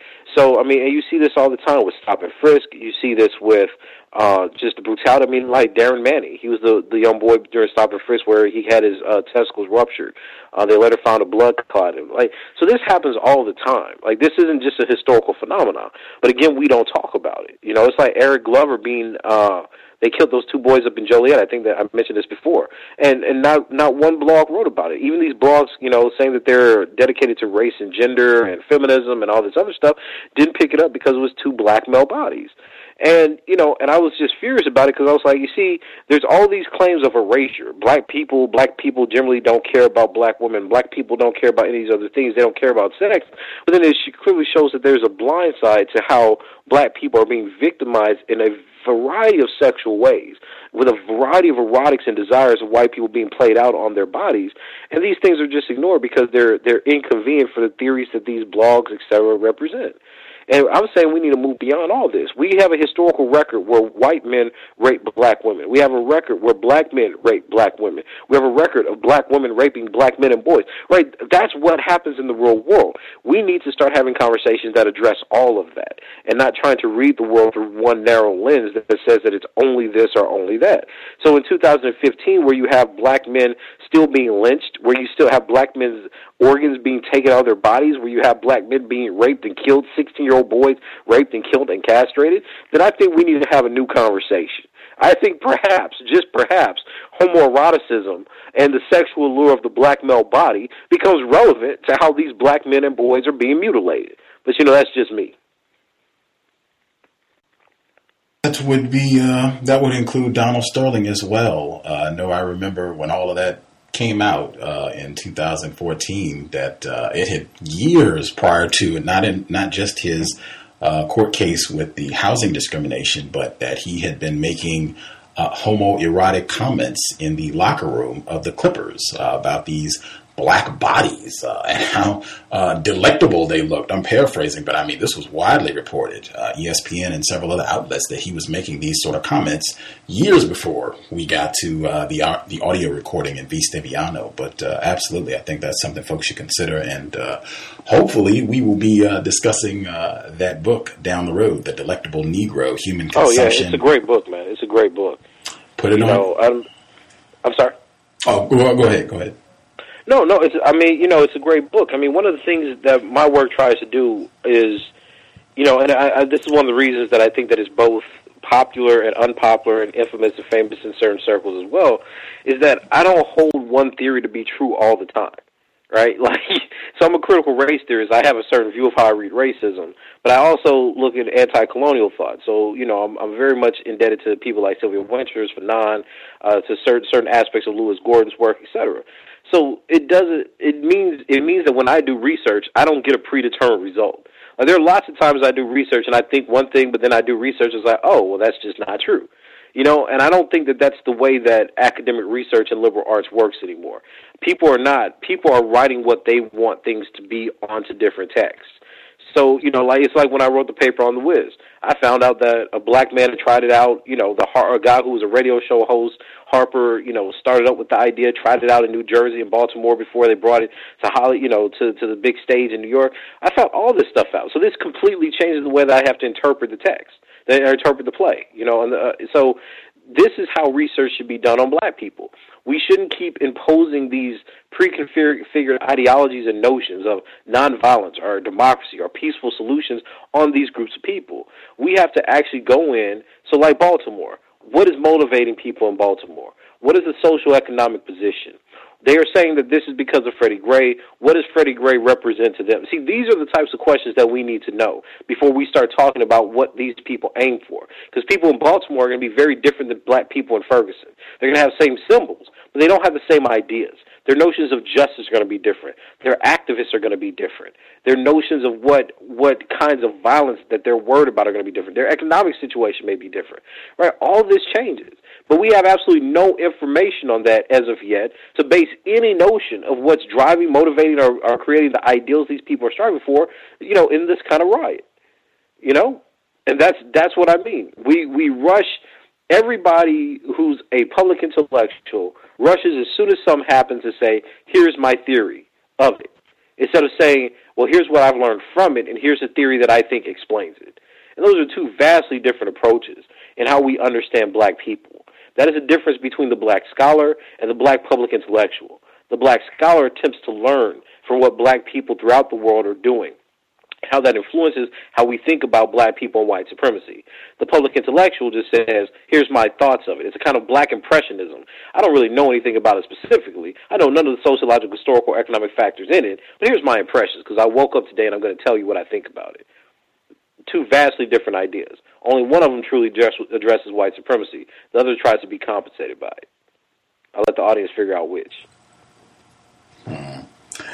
The number to dial for folks who have questions for Dr. Tommy J. Curry, 760-569-7676, and the code is 564943#. Press star 6 if you have questions for Dr. Tommy Curry. That number again, 760-569-7676, and the code is 564943#. Press star 6 if you have questions for Dr. Curry. You mentioned the film, last question I'll get in before I get some of the callers. You mentioned the film Dear White People, super popular, talked about weekly basis throughout 2014, got a big review in the New York Times. I was able to see the film earlier this month. I told people that I thought the last 7 minutes of the film, that, in my opinion, is the most important part that really gets to the core of what that film is all about, and where I would go with a lot of my critiques. I think you said, if I recall, that you felt it was not intellectually honest, and it didn't sound like you were a fan of the work. If you had to give your synopsis and what you perceive to be incorrect about the film, what would you say? I would say all of it's incorrect. I mean, you see, this is the thing. It's a post-racial film dressed up as a critical commentary about blackness, which is not. It's a biracial black woman who at the end disowns all racial signification and calls herself an anarchist, that's utilizing racial pressures to expose what she's claiming is white racism and, I guess, black people's interest at different levels of that racism. And I'm just, I'm looking at this film like, well, who made her God or the chess master so that she could position black bodies how she wants? You know what I mean? And then at the end of the film, and this the most insulting part is, so the radical black people walk by her when she's holding hands with the white boy, and they're looking like, wait, what is this about? But her relationship with the white boy is then based on her relationship with her white father, which is unresolved throughout the movie, right? So if you look at this film, then it also articulates that the power of whiteness, even when it's just a half whiteness, is to direct black bodies towards certain political ends. She gets to create the mess at the party. She gets to put people on blast. She gets to decide how these things are going to be interpreted. At the end of the day, she decides, well, race is not that important. I'm a person, and I'm going to be with the white man who has the most critical view and lens in the whole project, in the whole film. So every other black person, the black student president, he's doing it because he wants to live up to his dad. His dad wants to be a white man who's internalized the idea of racism to such an extent that he still works for him, though he's competing against him, even though he's smarter. And he recognizes this. The black son doesn't like this. He tries to go against it. You have the black guy, what about Chris? dealing with issues of sexual identification and his own fear of black people, which is why his hair keeps growing out. Like, come on, man. Like, do we really believe that the idea of black people is so alienated from itself, that it's so pathologically distanced from itself, that everything is only about our identity? That everything's just about how we identify ourselves to white people so that we get somewhere. And if that's true, if we truly believe that, then we're in much deeper trouble than we can even believe. Because I can't believe that black people become so dictated and determined by these types of things that they can't have a reflective moment in the whole film and do something different, but the biracial white person can. So whiteness in that film is the power to reason. It's the power to reflect and change. Whereas every other black person in the film becomes simply the static object that gets to be manipulated by the power and the faculty of the person of the biracial black woman that can change as she will. And that's a problem for me. Yeah, I was supremely suspicious of that film as soon as I saw the attention it got at Sundance last year, and then, as I said, it got a huge positive review in the New York Times, and it was white people couldn't find enough accolades for this film. That immediately had me suspicious, and then once I actually was able to see the film, all of my suspicions were confirmed. Particularly, as I said, that the scene that you mentioned, for folks who have not seen the film, this non-white female with a white parent, like the climax of the film, she disses the black people that she's been protesting with to literally walk off into the sunset holding hands with this white man that she's in a sexual arrangement with. And it's like she gives it's a double entendre. She apologizes to him and symbolically her white father at the same time for being like a rowdy Negro, and she'll get her act together and stop associating with these other Negroes and be a well-behaved non-white female with a white I mean, I can see why white people would love a project like that. Well, yeah, because the one thing that stays stable in the whole thing is whiteness. Right? I mean, think about the very end of the film when the black guy says he wants to do a reality show, right, about the college. Right. And the black guy was like, he stood on integrity. No, we can't do it. What did the white guy say? Yeah, we'll do it. So the whole film shows you that whiteness dictates everything. The reason that the black girl, gets the blonde hair and goes to the white boy's party, whiteness. The reason the black dude wants to be accepted, whiteness is the background of everything. The only difference is because she's half white, gets to mediate that world. So black people get to feel a certain way. White people at the end of the film still have all the power. That's not a success story. You know what I mean? And then she ends up with the white man who is historically the most powerful being within these structures and gets to call it love. That's not a success story. It's like Scandal. Like you don't win because you get to be the Jezebel or sexual object of the white man. That's not a reformulation. That's you saying that there's pride to be had in being the sexual object of a white man. There's nothing critical about that. Exactly. But, we dress it up with all this language and somehow it becomes special. Exactly. I felt like I've seen this ending quite a few times where there's racial strife and everything is taken care of by some quote-unquote interracial relationship by the time the credits hit the screen. Like, this is the same ending in Soul Man that came out in the 80s with Ray Don Chong. Same ending pretty much for Monsters Ball, where Halle Berry and Billy Bob Thornton are out eating ice cream on the porch together. Like, I've seen this a lot, that if we just get in bed together, that'll fix everything and we'll be moving forward and white power will have been corrected somehow. Some of the folks who dialed in who might have a question, let's see. Thomas in New York, I see your hand. Did you have a question for Dr. Tommy J. Curry? Your line should be open. Thomas in New York, are you with us, sir? I'm not sure if you have your line muted. I'm sorry? Can I be heard? Yes, sir. Oh. I'm sorry. I'm trying to figure out how to get off from you. How are you, sir? How are you, Dr. Curry? Good, sir. I'm good. You're coming to the show. You're not from listening.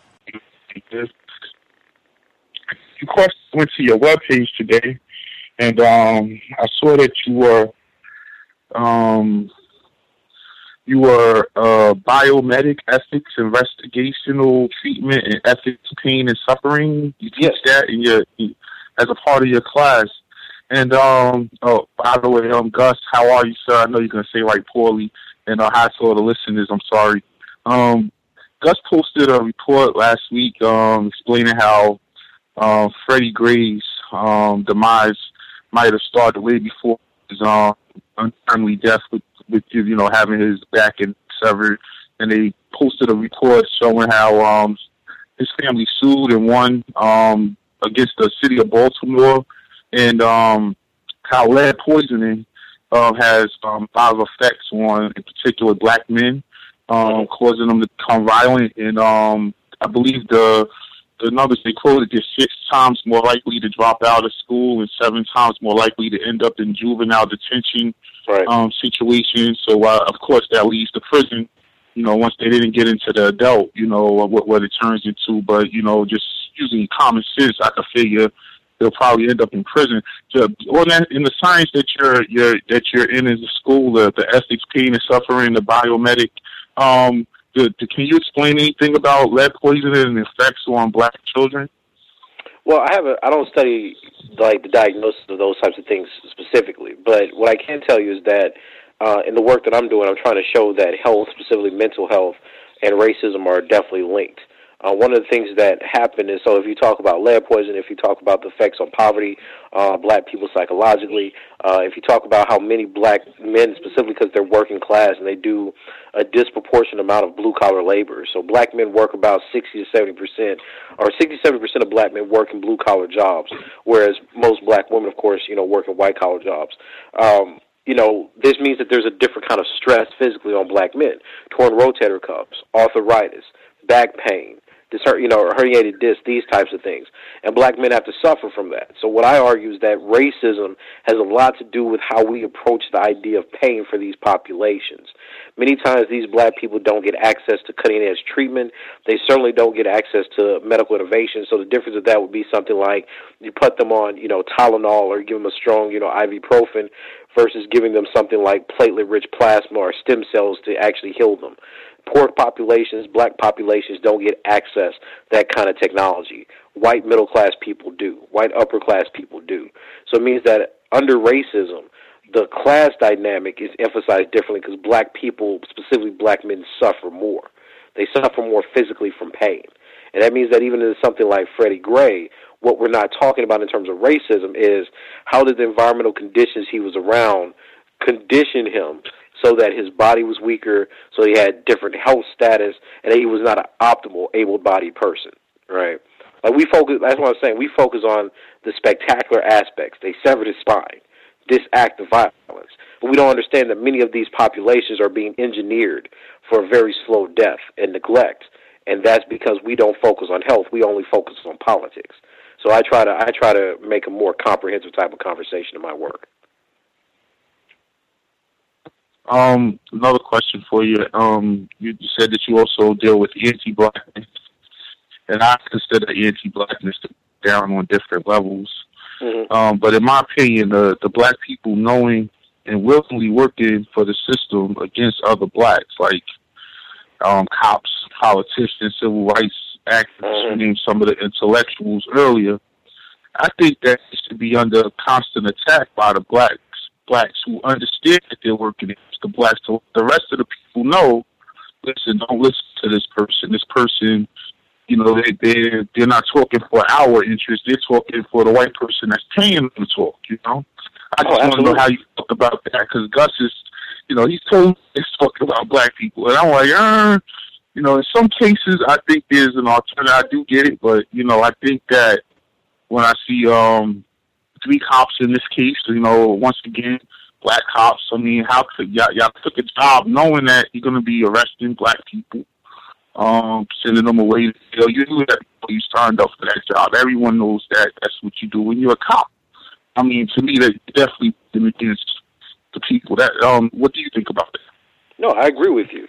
One of the arguments that I make in my work is that one of the reasons that people problematized the Black Power movement so much was not simply because of the idea of the Black Macho, right? So that's Michelle Wallace's idea that she later retracts in the introduction for the 1999 version of it, that, you know, Black Power felt because it was horribly sexist.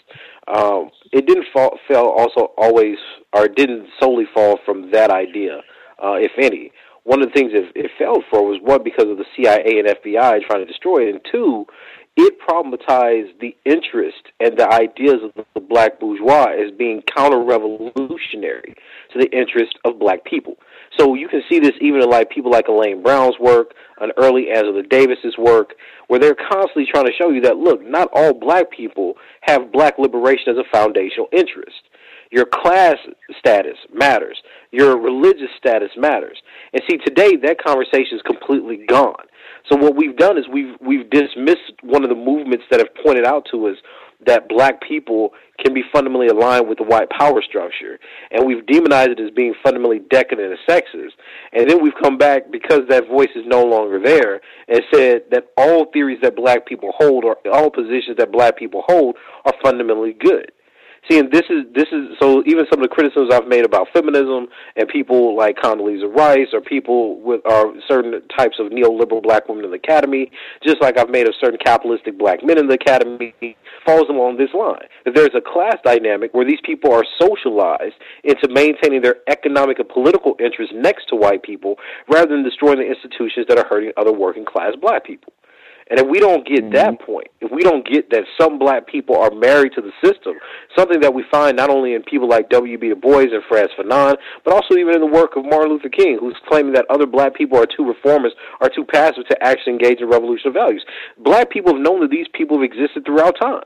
We even make fun of it. We know that these black people, existed during slavery. But somehow in the 21st century, we act like we can't have a sustained criticism based on political economics and, kind of the psychology of certain classes of black folk. And that's a mistake. So I think... Well, what do you think we should do to those people, though? What do you think would be a way to counteract, knowing that these people are working against us? They have no way...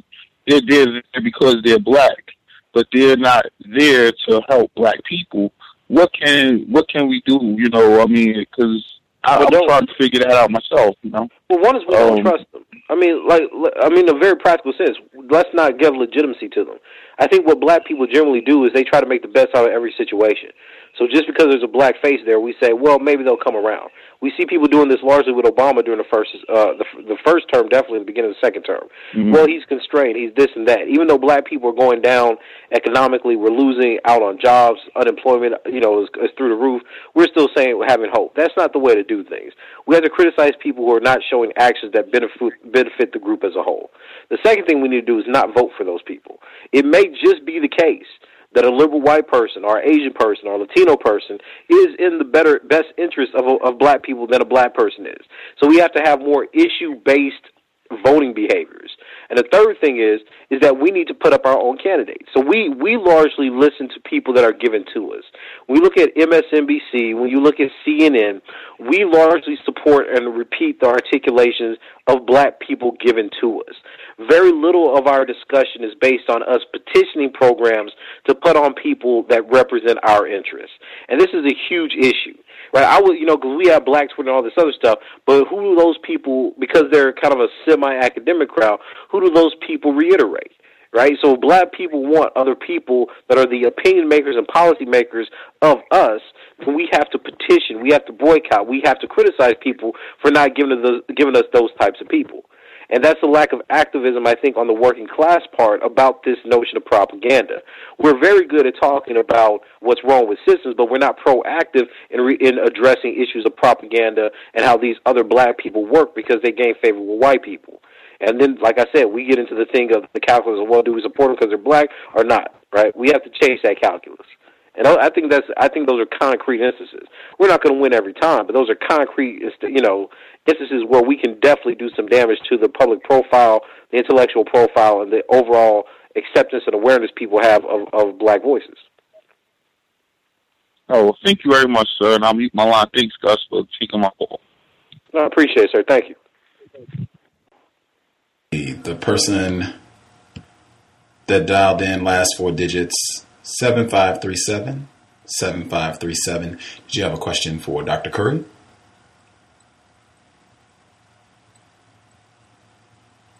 Caller at 7537. 7537. Did you have a question? Might just be listening. Not sure if you're in a loud place. I'll check. We'll check. Take a different caller, and then I'll. I'm sorry. Are you heard? Oh, yes, sir. We can hear you. Yeah, I'm sorry. My phone was on mute. Okay. A couple of days ago, I posted on your wall, Gus, an article that was discussing. I'm sorry. First of all, greetings, everybody. Oh, great, sir. I posted an article on your wall, Gus, that was talking about how the word female should not be used because it's the meaning as opposed to woman. I think.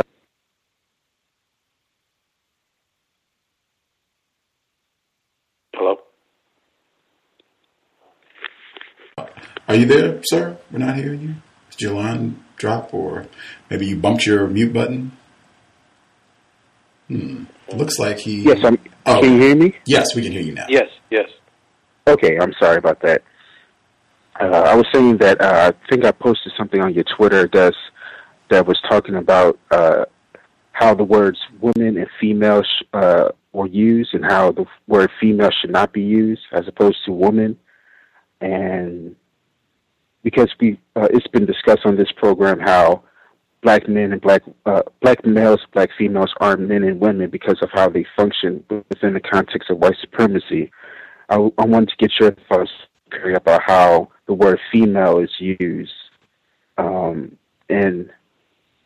whether or not that's correct. Because in the article, it said that referring to a female as opposed to a woman, it's reducing her just down to her reproductive organs as opposed to recognizing her as a fully functioning woman. And I wanted to get your thoughts on that. Well, historically, I read similar pieces to that. I think I actually saw that post. Like, historically, black people didn't have genders. They were just sex. By that, they were just referred to as male and female. There were no men. There were no women. There were no ladies. There were no gentlemen. That's how it evolved in the 19th century. So I think the idea of saying that, you shouldn't call, a woman or a black woman of just females really does return to kind of that sentiment that you're only identifying them based on their sex and not based on them as a full person or as, an adult, that somehow you're losing the ontogeny. You're losing the development of them from child to, a full-grown, reasoning, functioning woman. I think amongst some groups that's going to have some play. I mean, for me, I don't find that to be very relevant the same way. I think it's insulting in the sense that it becomes a racial caricature of the de-development or undevelopment of black peoples. But so I react to it the same way that I react to someone saying black men are boys. But if you're talking about that as a historical issue, fine, I agree. If you're trying to police the black community because because this is how they address each other, I'm not as married to that. I don't think that it represents the same thing, because black people call each other, niggas. They call, their homegirls bitches. That's the working class culture. So if we go in there and come in with this morally stringent rule, then I just see us as policing them. I find that to be culturally imposing, not liberating. Now, may there be something to be said about how people define themselves and how they take on white supremacist notions in doing so? Absolutely. But there's nothing that shows that us calling a black woman a woman, which was something that was historically denied to her and based on the idea of Western gender taxonomies, is any more liberating than being designated by sex. So if we're going to truly be honest and criticize female, then we should criticize womanhood too. But we're certainly not interested in that project, because most of the people that are doing this are going to be bourgeois intellectuals that have a stake in being known as a woman or, any other kind of, or a lady or whatever the phrase of the day is, and not the whole picture. So to me, it's an articulation of an identity politic that's not the full story. And that's why I say that, look, we can make any kind of politics we want and make arguments or rationalizations for them. But the question is, at the end of the day, how does it truly affect black people? Is it really the case that female is a biologically reductive term that only relates people to their sex organs? And it's like, okay, well, fine. But then what does womanhood do? right? Like, why is that the preferred term? And what values do we have to buy into such that we make people women, such that they're not girls or children, or what's that relationship to man? There's all kind of questions there that don't just revolve around one's absolutely true and the other's not. So. Yes, and I have one more question. And did you see that article?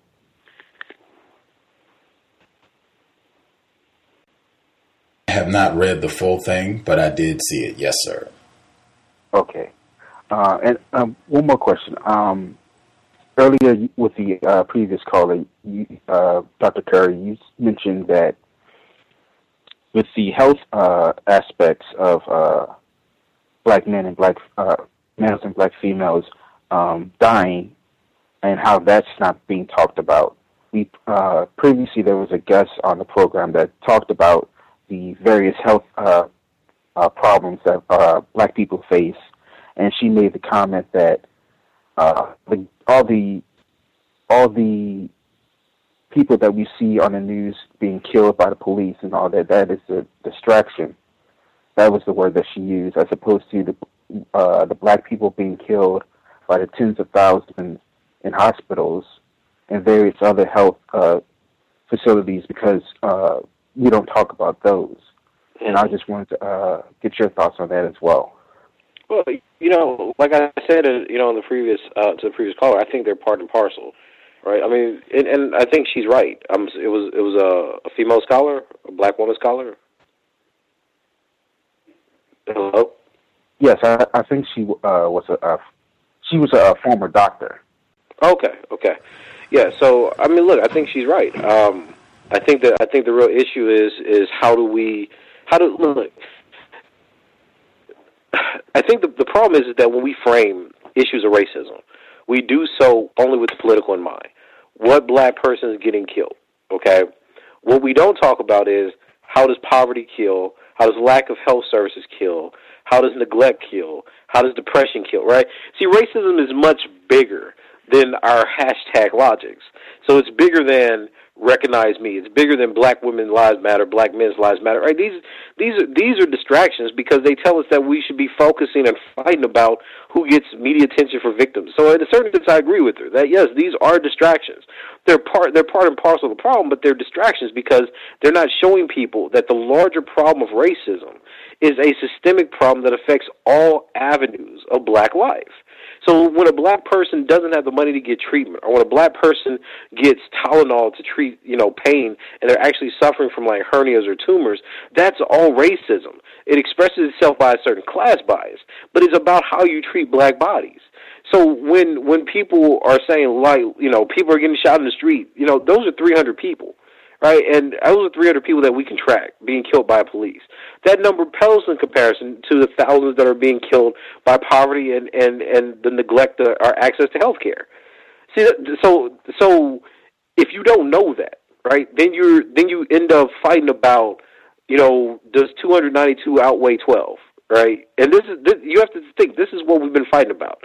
Right? When we look at CNN and MSNBC, they're focusing on what do these marches and riots mean. We're fighting about cop cars being smashed and things like that. But we're not looking at black communities. We're not looking at how many black people suffer from mental illness. We're not looking at, the types of the situations where some black women are killing their children because of depression and postpartum and mental health issues. None of this concerns us because that's not sexy, right? That's not what sells. You showing poor black people suffering and hurting each other because they're completely demoralized and they're suffering from self-hate. None of that sells. But you put a cop on TV shooting somebody and breaking their spine, well, that's spectacle. That's provocative. My argument is that all of these things are interconnected. This is, my work, I'm calling this internalized vulnerability.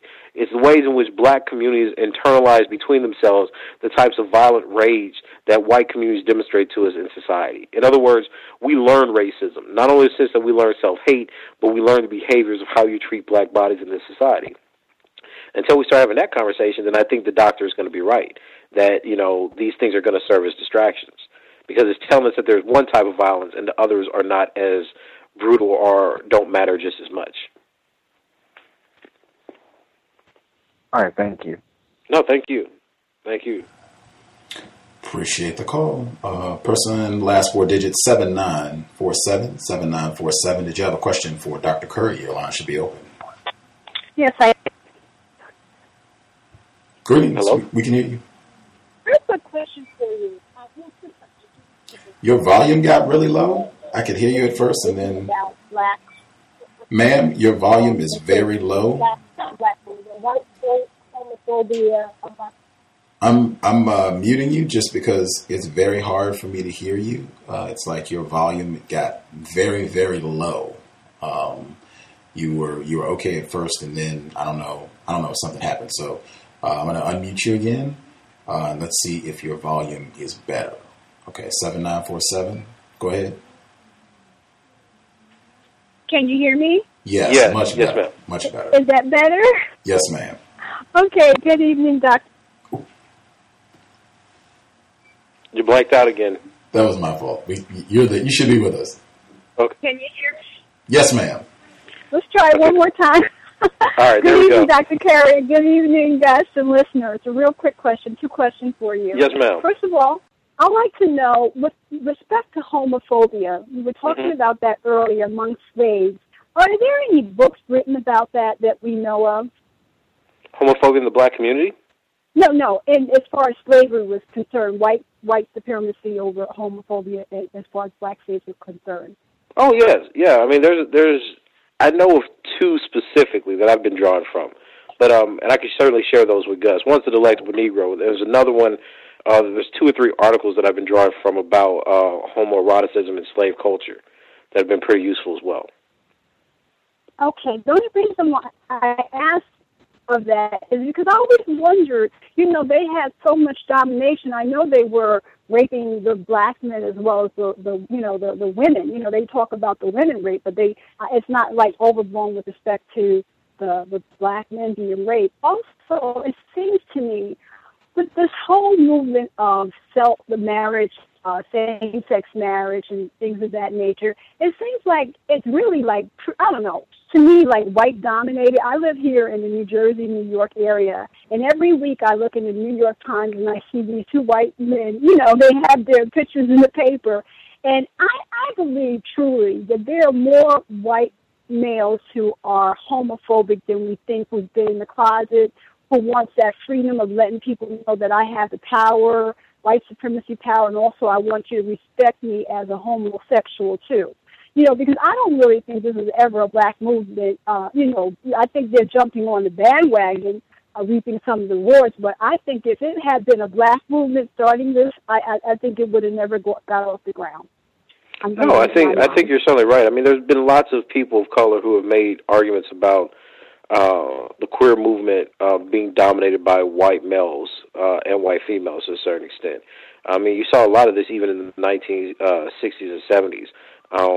With some of the radical lesbian, radical feminist ideas, where black women simply didn't agree with some of the arguments they made. I mean, one of the biggest things was the C.O.W.S manifesto, of course. That relationship to men was just not part and parcel of the black cultural pattern. The idea there was that you kill all men, use them only for reproduction, and pretty much, push self-love, female self-love, or homosexuality. So I think that historically, lots of these movements have been dominated by white people because they've had the resources and the economic status to do so. On the other hand, I think that there's an ignorance and a sliding of same-sex relationships and multiple sexualities in the black community. So I think that black communities always get pegged, and specifically black men, which I find really interesting. I think black communities get pegged as being immensely homophobic compared to the rest of the country, which is anything but true. And secondly, that when they get pegged, they say that it's black men who are the homophobes within this community. And, research has shown that, generally speaking, black men articulate and rationalize their homophobia based on religion. Black women do it from different articulations of traditional gender roles, religion, and even class status. So homophobia is a problem in our communities, but it's no bigger problem than it is anywhere in the nation. In other words, black people aren't going around arguing against white people's rights in an organized political union because they don't have the power. They don't have the power to argue for their own rights on that level, right? But it's a scapegoat. It's a way of saying that, look, these black people, because they're backwards, because they're unprogressive, become pathologized. So, I mean, yeah, to a certain extent, I agree with you. I mean, I think that the face that we have of same-sex relationships in America, homosexuality, polyamory, et cetera, alternative lifestyles, is immensely white. And I think that when we insert black people into that, we do it just like integrationism. We don't recognize that historically black people have been homosexual, heterosexual, polyamorous, whatever you want to call it, but, that these are largely things that black people do in fad. And, I think that's just historically dishonest. So, I pretty much agree with your statement. The caller who asked that question, I think she dropped off the line. If she dialed back in, she can press *6. But to her point about the different, literature that she could check out on this subject matter, I think one of the reports that you reference regularly, The Sexual Abuse of Black Men Under American Slavery by Thomas Foster. Yes, Foster's piece. That one, great one. You can get it if you check online. Thomas Foster at DePaul. It has the listing, the journal that it's in, and all the information, so you can get it. You can even access it online. And then one of the texts that I referenced on this subject matter, I think she was talking about homosexuality and racism. The book Colonialism and Homosexuality by Robert Aldrich. He's in Australia. I've been trying to get him on the program for a few years now. It is a very interesting book. I think is one of the first books that I saw that was talking about this concept of white people being able to come in and specifically sexually exploit dark males throughout the empire of white supremacy. But those are two you can check out on the subject matter. Father folks, if you the person that called in knocked it out before I even got it. 4376. If you had a question for Dr. Curry, your line should be open. 4376. Hello. Yes. I was calling. I had a question about the. Your volume is kind of low as well. If you could speak up, please. Oh, I'm sorry. I was calling about the comment that you guys made about the homosexuality. When do you guys think that the white supremacists put into act to help manipulate the minds of the blacks to accepting the homosexuality? So, when do I think that whites program black people with homosexuality? Yeah, when do you think that it really just kicked off to where it got to where it is today? Do you think that happened maybe 60s, 70s, 80s, 90s, maybe? Yeah, I don't know. I don't think that I don't think that any sexualities are kind of programmed, right? I think that if you look at history, you look at different civilizations, be it Greek culture, Japanese culture, Asian cultures, even though we look at the Kama Sutra, there are all types of sexualities that different groups of people have had.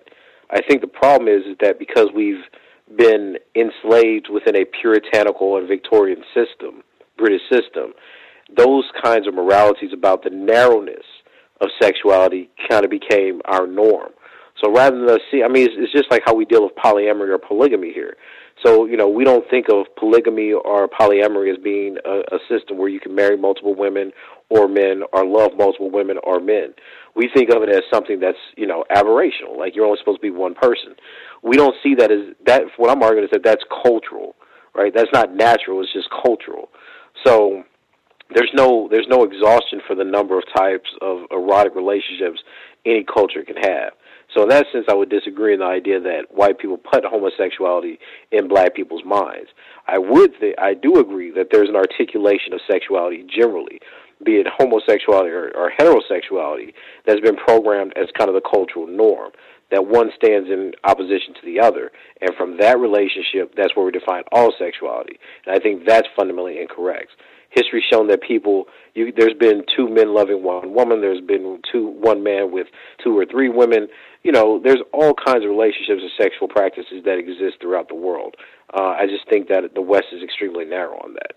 And I think that the kinds of issues that we see and the kind of anxiety that we have in the black community comes from these unknown historical facts and also our victimization. So I think that there's a discussion, or there's not a discussion about the victimization of black men sexually that brings about cultural anxiety. The way that we deal with this is we say, don't let people take your manhood, don't let people rape you, don't let X, Y, and Z happen to you. But that's because we've cultivated a cultural fear in it, one that's largely unexplained and uninvestigated. Whereas what we should be doing is talking about all of these things. And, you know, a person could be heterosexual, homosexual, polyamorous, etc. But, you know, we shouldn't, no label or sexual identity should be taken on because of the impression of fear or anxiety it causes within the culture. Okay. Interesting. That was your only question, ma'am? Yes, it does. Oh, right on. No, thank you, ma'am. The person that called in from a blocked number, did you have a question for Dr. Curry? Person from a blocked number? Yeah. Hi, Dr. Curry. Hi, how are you? Hi, fine, thanks. How are you? I'm good. That's good. I wanted to know your take on the black woman that beat her son up, you know, when he was out, you know, protesting. Yes. With the other young people, and the fact that, you know, she was really proud of it, and they took the picture with Anderson Cooper, and her son was like pulling away in the picture, and she was all on all the talk shows, like, you know, she was really proud and everything. And people were saying that, you know, that was really terrible the way what she did to him, and I felt that same way. How do you feel about that? Okay, I can say I certainly wasn't impressed with it. I think that one of the issues that we have in this country, and I think this goes all the way through, is how we treat black male bodies, especially in relationship to violence. And, you know, it amazes me, you know, because I've been seeing people throw these memes around between Peterson and Ray Rice and this woman. And what I've always been amazed with is that there seems to be a level where if black men do something, we think at all levels that violence is the appropriate response for their punishment. You know, we see, like in this case, she disagreed with her son's choices. She didn't engage him. She became a caring mother simply because she was beating the hell out of him in front of people. But we couldn't accept the same thing from, like, you know, Adrian Peterson, who could say that I didn't want my son to be a thief, so I whipped him so he wouldn't be that, or what he did was wrong and it could develop into something else. We don't see that same ethic of care. So I think that there's a lot of things that go into how we read different bodies and violence that are beyond her just hitting him. I don't think that black men are seen as providers of care or concern. I think for them, every violence is meant to hurt. Every violence is meant to kill or maim. And I think that that's why you had this reaction to people like Peterson. Even in a world like, you know, with Ray Rice, where, you know, I was one of the people saying, look, we need to address the bidirectionality of this. She hit him. They're both drunk. He hit her. She became, you know, it escalated where she became the more hurt party. This is symptomatic of how domestic abuse happens in our communities. That, you know, men are largely attacked sometimes. That poverty, drugs, alcoholism, etc., contribute to the escalation of the issue, and black women become hurt because of that escalation. You know, we have a very dishonest and gendered biased way of reading situations. Because I guarantee you, that was a black father that did the same thing as a black daughter, he would have been brought up on charges. They would not have called him a concerned parent, just like the father who spanked his daughter for twerking or making the video, or they've had these floating around. You know, none of these things are seen as good parenting. Every time we see those things, it's black men are attacking black women. They're abusive. We need to do something about child abuse. In this situation, this woman's hitting, etc., and that's not part of the conversation. She was allegedly trying to save his life. So, I mean, I can't get down with that. I don't think that you should attack any child that way. I think if you're a concerned parent and if you knew that was your child, then you pull your child to the side. It's like, look, you know, you're not going to do this. I don't understand the need for this type of thing. I really don't. And I know other people disagree and people think that she's a national hero. I don't understand what's achieved in a world where you're protesting violence against black people, where you say, oh, but here's good violence, right? I don't understand that. I think it's a double standard. I don't think he's old enough to understand reason. And if he's old enough to understand reason and he articulates why he's doing it and you disagree, then what's the need for you to push violence on him? And the problem is that then for white people to see this is what it creates. It creates this binary where it's okay for black women to hit black children, specifically black men, as discipline, but it's not okay for black men to do it, right? So even an older person that for most cases, I think he's an older teenager, right? He's like 17 or so, yeah, 16, 17? 17? Yeah. Right. Yeah, practically of legal age, to make his own decisions. He's treated as an adult in a year, but you treat him like a child, and people enjoy that. But the minute that, even when these other people have disciplined their children, people who are like 6, 7, 8, we say this is unfathomable, right? So these types of things are strange. And I think that the reason that you see the reward of it is precisely because it indulges in what people like to see, the castration, emasculation, and violence towards black men. They tolerate violence. They enjoy violence against black males. And this, I'm not impressed with this hiding behind a care ethic.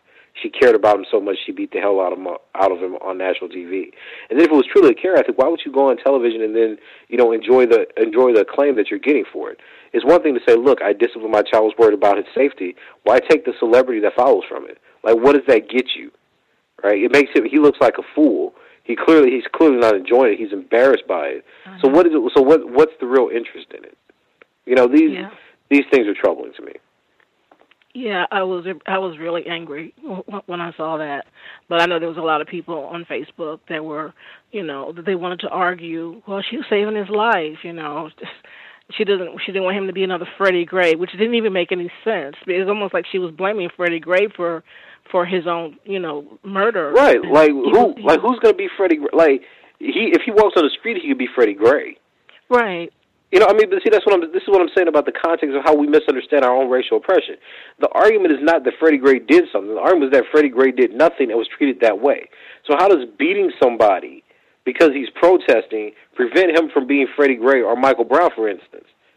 Mm-hmm. Like any interaction with the cop could kill him. So what's the argument? Never go on the street? Don't walk anywhere?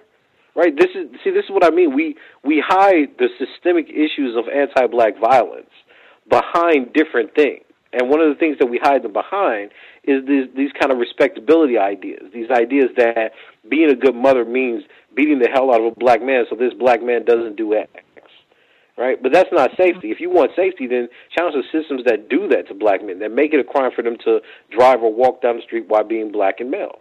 Don't beat the hell out of somebody that says, look, I'm challenging this. You may disagree with me, but I'm going to challenge the system. I don't see that as being useful. I don't either. Can I ask you just one more question?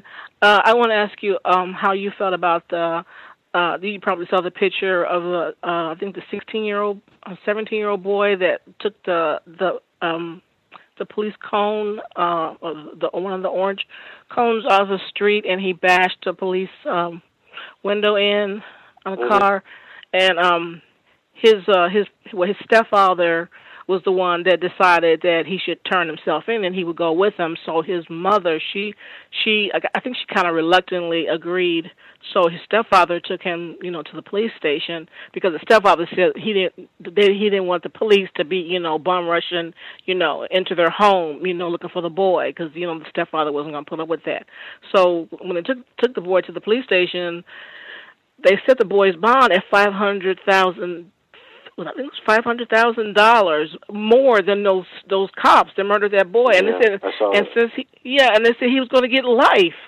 I think he had a few misdemeanor crimes when he was younger, but he was going to get life. And I saw a video on Facebook where his mother, she didn't, she was angry, but it seemed like the stepfather was the one that ran the show. And I wonder how that stepfather and his stepson got along. And I wonder if that was the stepfather's way of trying to get the boy out of the way or something. I don't know. Maybe I'm just reading. No, we never know anything about the intent, but for God's sakes, right? Yeah. The way I feel. I was just going to say, the way I feel, I don't care if they do bum rush into my house. I'm not going to give my child up. But this is what I'm sorry to interrupt you, but I understand. No, it's fine. Go ahead. It's fine. Oh, yeah, I apologize. But what I was going to say is that, look, this is what I mean. right? Like, so you're having a riot, and then the first thing you do is you say, okay, we're protesting the system, but you did something out of the norm, so look, we're going to turn you into the system? But that's what I'm saying. This doesn't make sense. Mm-hmm. If the argument is that the system does not work, that the system is unjustly targeting black lives, and you do something to challenge that, be it breaking a car window, whatever the case may be, and then you have somebody, say, okay, well, you did something illegal, go turn yourself into the system that you're protesting. I don't see that as being smart. I just don't. Yeah. And but this is the problem. This is what I mean when I say that this is not, and that more than anything proves my point, that we have people at the top telling us how we interpret the situation. You have disjointed values motivating the situation, and you don't have an articulation of an organized program of values that are going to direct the situation and all the people participating share. That's the problem, and that's a clear example of that. Yeah. Okay. Well, thank you for answering my question. No, thank you so much for the question, ma'am. Okay. Sure. Good night. Of white supremacy. Again, if folks have any questions before Dr. Curry exits, you should get your hand up immediately. Do not wait till the last second. I did want to ask, we had students on from University of California, Berkeley. They had been doing protesting on campus about some of the various incidents that have been happening, as well as specific issues on campus where black students' needs aren't being met. And they presented a list of demands. One of their demands was for black psychologists and resources, mental health resources for black students on predominantly white campuses, specifically at Berkeley, and saying that because of racism, black students are under so much strain, and it would be beneficial to have counseling options, black counseling options, where you could talk about racism and how it's impacting you and impacting your mental health specifically. Just wanted your thoughts on, what you think about making that type of resource available on college campuses. No, look, I absolutely agree. I think most I guess the best way to go about that would be to get people that are doing black psychology, not just general psychologists who are black, but people who understand specific issues of black psychological makeup, issues of black identity, be it racial salience models or crossing aggressors that read through that, as well as some black community psychologists, people who could understand the different stress factors of the environment. I think black mental health practitioners, clinicians, and psychologists are immensely important to any notion we have of black liberation. I also think that we need black social workers to start mediating more of our relationships between people. Again, this is, I think you can hear it, Gus. My frustration with, even though I'm an academic, my frustration is that we have explanations that are being passed down to the black public that are purely ideological and have nothing to do with reality. So I think that anytime you get clinicians there who are interested in working with black people at the ground level, what their different types of pathologies, psychoses, stress issues may be, that's always positive, providing you have the right people. Us just retreating to ideology and talking about identity all day, that's not positive. That does nothing for anybody but ourselves. The person that dialed in, last four digits is 0533. 0533. Did you have a question for Dr. Curry? Your line should be open. Thank you. Hello, Dr. Curry. Yes, sir. How you doing? I'm good. I'm good. How are you? Pretty good. I wanted to know your thoughts on, as far as like looking into the future. Maybe not really a blueprint, but just some ideas or thoughts around one. How many cycles do you think of this we're going to go through? I mean, we're coming out of slavery. We're still in bondage, basically, but do you see us going through this maybe another 1,000 years, another 5,000 years, and at some point, man. Us as a collective will move out, or some sort of, the system itself, white supremacy was dissolved, and then we have to make decisions at that point.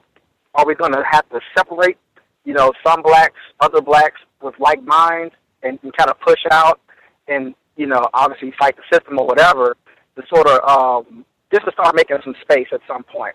And I'm basing it kind of off of what you were just speaking of, as far as some of the things that we're doing or individuals are doing sort of doesn't make a lot of sense, but clearly we're victimized. So, to some degree it should be expected. But I just want to know your thoughts on that.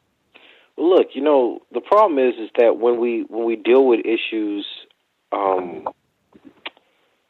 we deal with issues of race or racism, when we look at history, we don't see resolution. So, I mean, if you think about colonial histories of Britain, if you think about just how colonialism works generally, I mean, groups of people go out of existence. And I think the problem with us is that we think somehow this is kind of a final step, that this is the platform that racial justice is fought upon within this system, within this government, within this system of economics. And I think that's silly, right? Because, I mean, just think about this. Black people in slavery thought that the end of slavery was the new world. Black people out of Reconstruction thought that was the Gilded Age was the new world. Then Jim Crow happened. People out of Jim Crow thought desegregation was the new world. Then that happened, right? Like that shows us that there is a dynamics of white supremacy that keeps inserting itself. So I think for us to have this idea that there's going to be an ending cycle to what we're dealing with is naive. I think that given that we're the population that keeps, constantly finds itself on the bottom, even with a black president, I think we have to make some very real realizations about how colonization and neo-slavery and anti-black racism work. So, I mean, honestly, these things end when whole geographies fall, when governments fall, when, that's what changes the overall structure of society. It does not happen from people asking for peaceful incorporation within a republic. Okay. Could I ask one more real quick question? Sure. It's going to be a little bit out there, but if you entertain it for just maybe a few minutes, if you don't mind, should we continue to procreate? And I'm sure people have asked that question before, but I wonder sometimes, should we keep producing labor for these people? And I know that's kind of crazy sounding, but just... No, it's not. Actually, Du Bois asked the same question. Okay. There's two things at odds there, right? So we know that black people are exploited within the system, and so that's one thing that, inevitably we produce more black bodies to be victimized and to be exploited as well. And there's the issue of, do we want the race, the people, the culture to survive? One is a necessary evil of the other. If we want our people, our heritage to survive, then we need biological bodies which, propagate and contain those types of ideas. But that comes at a cost. So I think that given that populations and people do endure, regardless of their conditions, that black people shouldn't stop procreating. But it does raise an ethical question that should you create more black bodies in an unjust world? And I mean, I think that becomes people's personal consideration. I mean, I think history's shown that groups of people tend to reproduce regardless. But the question is, what's the state of them as they reproduce? What I mean by that is, if you create a group of people that want to escape blackness, then inevitably the kind of self-defeatism and hate that you get from being part of that primary group is almost unsurpassed. This is why people lighten themselves, straighten their hair, thought they had to speak English, take on Christianity, wanted to be capitalist, wanted to leave the communities they're from. That's why those types of things happen. On the other hand, if you think that, given those conditions, one of the best ways to respond is to have strong black communities that know about history, that have their own kind of black studies that's empirically driven by a love and understanding of black people's condition, then you see black people's reproduction is necessary to that. So it depends on which way you see things. Thank you. No problem. Question as well, caller. Let's see, the person who dialed in, I think, last four digits, 1664. Did you have a question for Dr. Curry? Yes, thank you for the show, Gus, and good evening to all the callers, and welcome back, Dr. Curry. Thank you, ma'am. Just what I've seen here in Texas. They say, give me a child until the age of 6, and I will, change him for how he'll be the rest of his life. And given that the Head Start program is the only program they never cut, I just tell people, try to see if you can keep your children from having white teachers until they're about 7. So, yeah, that's me. And then second, even though I hate to think about the vulnerability of black males, the 11-year-old that I take care of, even though I just hate to even think about it, I know that next weekend we're just going to have to do role play so that he will be as safe as I can make him. Yes, he's 11 now. Thank you. So, and then the other thing, I keep hearing people talking about, how do you see white people? How do you see white people? I mean, do you think that they're going to, change or get better or mutate or whatever? But no one ever talks about how do we see ourselves. I mean, I know there are some scholars out there, they talk about that a lot, but it never seems to be as much in the front of how we treat ourselves, because do you ever teach on that? I mean, how black people see themselves? I do, and this is what's so interesting. This is one of the things that I'm vastly interested in, right? People. It's amazing. It's amazing you asked this question. So, a few days ago, I had this discussion with a colleague where, she was saying that, she thought that me focusing on black men being victims of rape and rape and throughout history and even contemporarily was anti-female, right? And what I was trying to explain is that, look, one, I don't even mention anything about women, but two, this is a question of how black people understand themselves. Right, like people usually focus on things like, well, he's anti-feminist, he's this, he's that.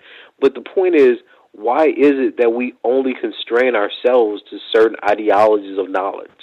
So history will continue. Like, we'll be historical figures. Black people and black conscience existed forever.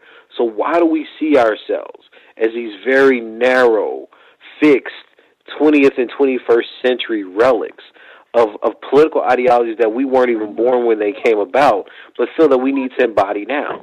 Why do we hold on to notions of identity that are based on whether or not white people like or dislike us, outside of us being motivated by capitalistic gain? Like, these, nobody questions these. We just assume that it's natural. If you're radical, nobody's going to employ you. Don't do that if you want to make money. If you kiss white people's ass and you're liberal and you're feminist, progressive, etc., then you can make money. And this drives the way that we see ourselves. So this bothers me, though, because I have to think, well, what do black people think about poor working class black people with no education? See, this is why I'm always harping on the class dynamic. Right? What do some of these elite black feminists really think about these poor working class black men? If they think that they're black machos, then that means that they're latent rapists. They want to dominate people. Do you fully sympathize or empathize with people that you believe are that? If you're from an upper class, if you're liberal, do you truly empathize with black people who reject education, who are purely based in their neighborhoods, who may have criminal records, who may choose to drink or smoke on the weekend, who are not Christian, right? There's all these other perceptions that cut across our ideologies that nobody wants to ask us about or even interrogate, because we don't want to believe that other black people harbor fundamentally anti-black racism and racial stereotypes against black people. And what I'm constantly pointing out to people is that, yes, we do. And the reason we do is because we learn not only this from our society, but it becomes part of our identity. It's how we identify ourselves. And until we start having that conversation of transforming what blackness is, and more importantly, stop making blackness dependent on the recognition of whites, then we're going to continue to have these kind of class bifurcations. And again, those are things that people don't want to talk about. No, they don't. Thank you. No, thank you. I have to give you a heads up. The largest special ops exercise in U.S. history is coming to Texas. It's going to start on July 15th. It will be in College Station where you are.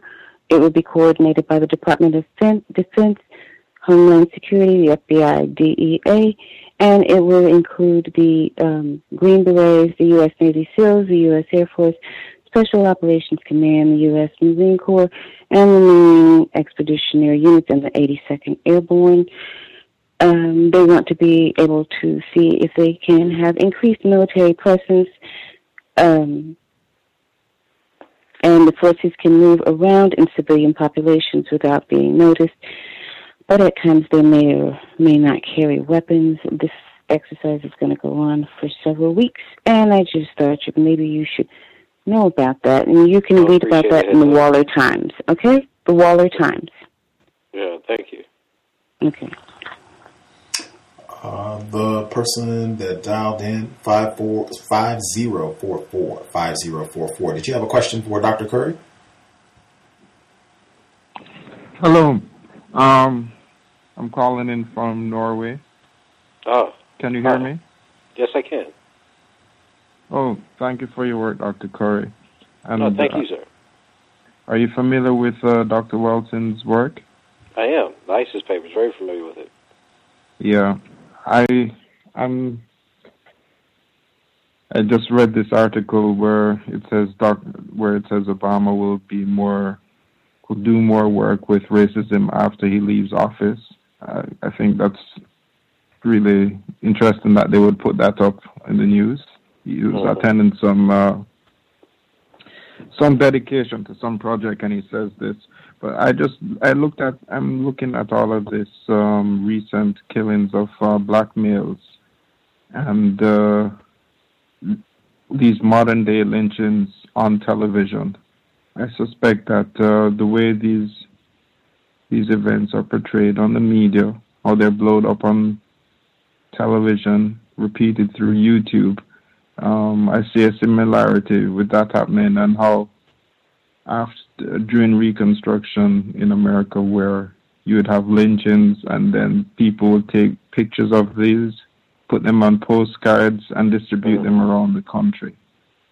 And that the spectacle is mainly to reassure white people that white supremacy is still in control, and they're still able to maintain, still able to do work to maintain genetic survival through the annihilation of black people, especially black men. Because black women are being killed too, but the ones that are being highlighted, if you notice, are black men.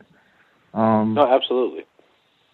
And I wonder how as a person who thinks a lot about these issues, for me, whenever I see this stuff, I can't help but think symbolically the way the ISIS papers looks at things, and I wonder.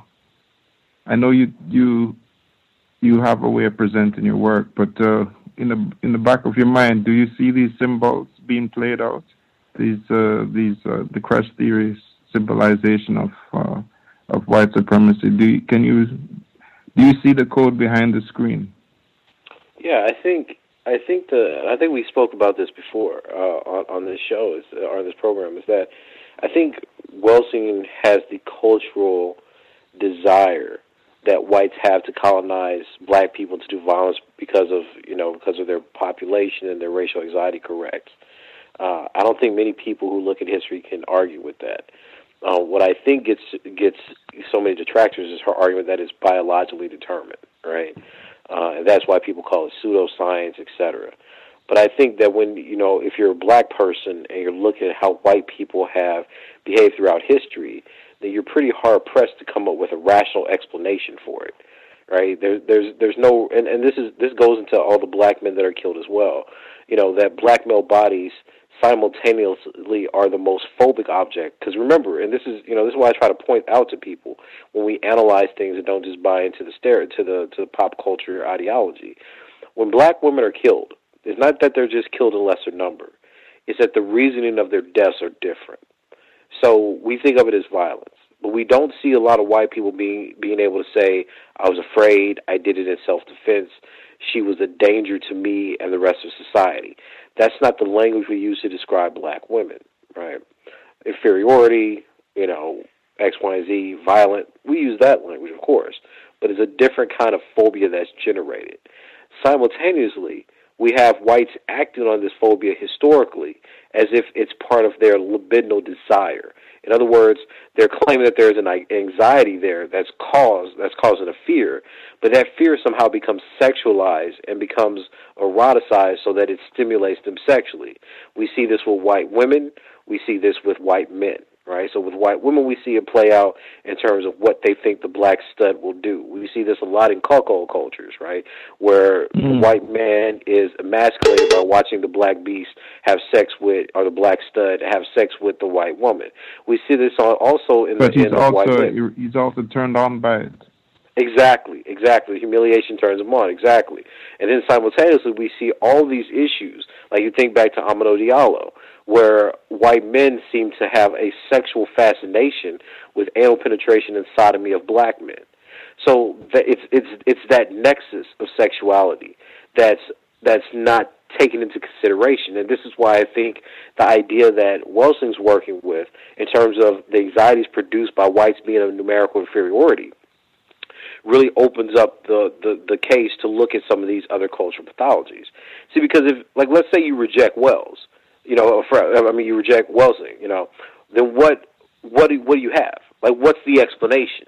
It can't just be misunderstanding, because misunderstanding doesn't produce a kind of phobia erotics the way that, just ignorance does.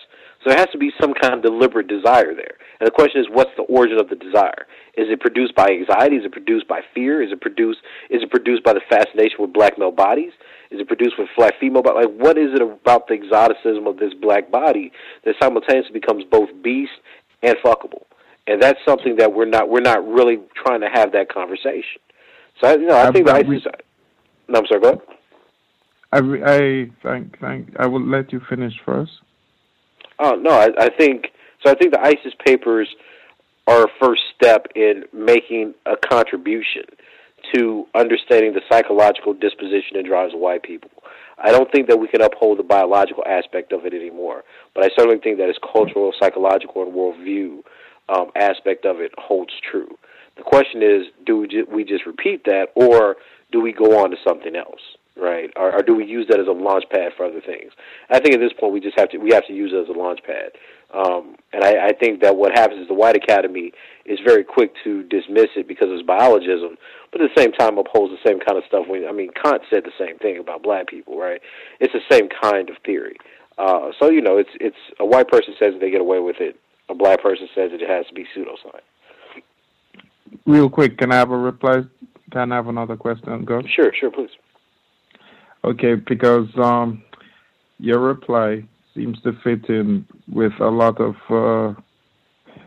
when I talk about this theory with other non-white people, I get the feel you call it biologism, which I suppose you're referring to what she says about white people fearing white genetic annihilation. Mm-hmm. At the subconscious level.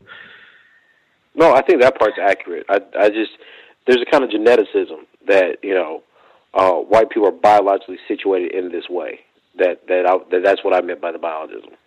I think that they have a biological right. They have a biological response to act genocidally, like it's within their genes. Yeah, exactly. Okay. Yeah, that's the only part I disagree with. I think the rest is true. Okay, thank you. Because I suspect that I'm not white, and I suspect that I will never know what it actually feels like to be a white person. That I will not know what it feels like to be afraid of genetic annihilation. Mm-hmm. Have you ever thought about that?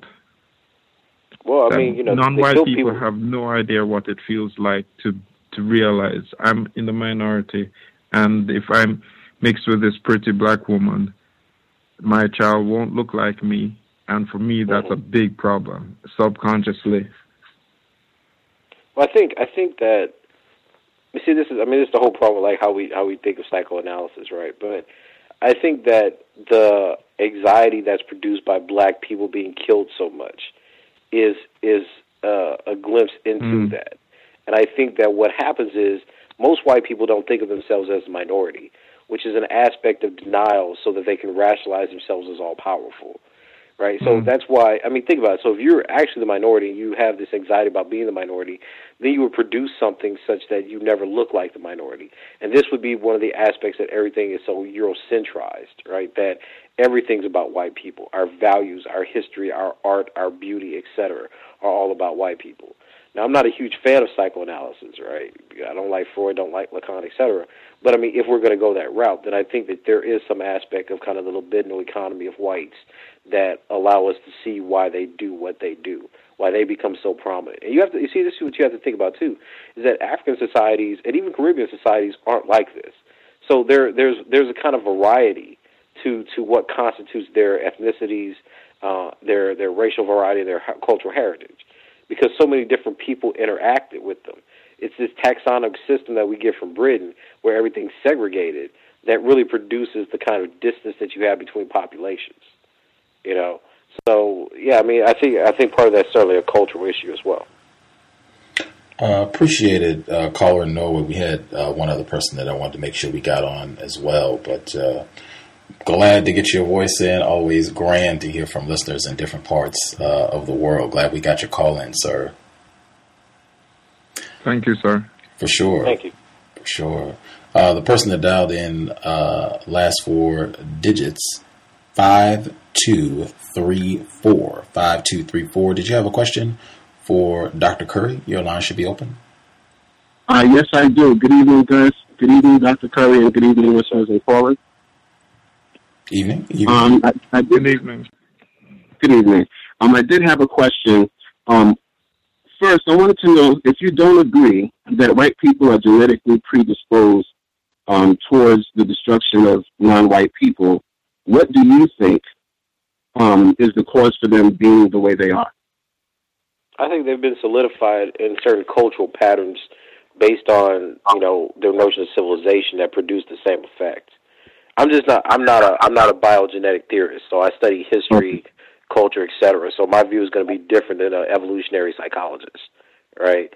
So I think that if you have a civilization and you create certain taxonomies of ideas like that of race, and you reproduce that in every civilization, that becomes culturally ingrained. That becomes part of your worldview. So you create structures, you create sociologies that give testament to that idea, and that's what we see. So that's why we see economic segregation and exclusion rise up next to neighborhood segregation and exclusion. It's why you have the idea of, civilization and the non-civilized, the human and non-human, right? All these fit within that cultural pattern that whites have used to understand racial peoples. Okay, now, would you agree then with this sentence? White people have been able to successfully conquer and commandeer the cultures of other people to reprogram those cultures towards a white supremacist worldview.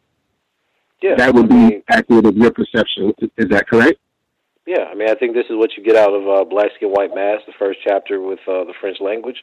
I think you get that from Wade Nobles. I mean, yeah. Okay. I don't see anything. I mean, there's going to be different degrees to which, cultures don't fully become assimilated or taken on. They don't fully take in the white supremacist notion, but yeah, I mean, for the most part, you can look at colonized places throughout the world and find that the colonized population believes, in some sense, the type of inferiority or suffer from inferiority complex brought on by the colonizer. Sure.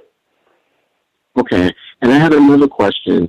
When we were speaking about the treatment of the black male body, I thought about the complete and utter destruction of the body of Patrice Lumumba, and how far they went to make sure that they didn't have a physical person to bury.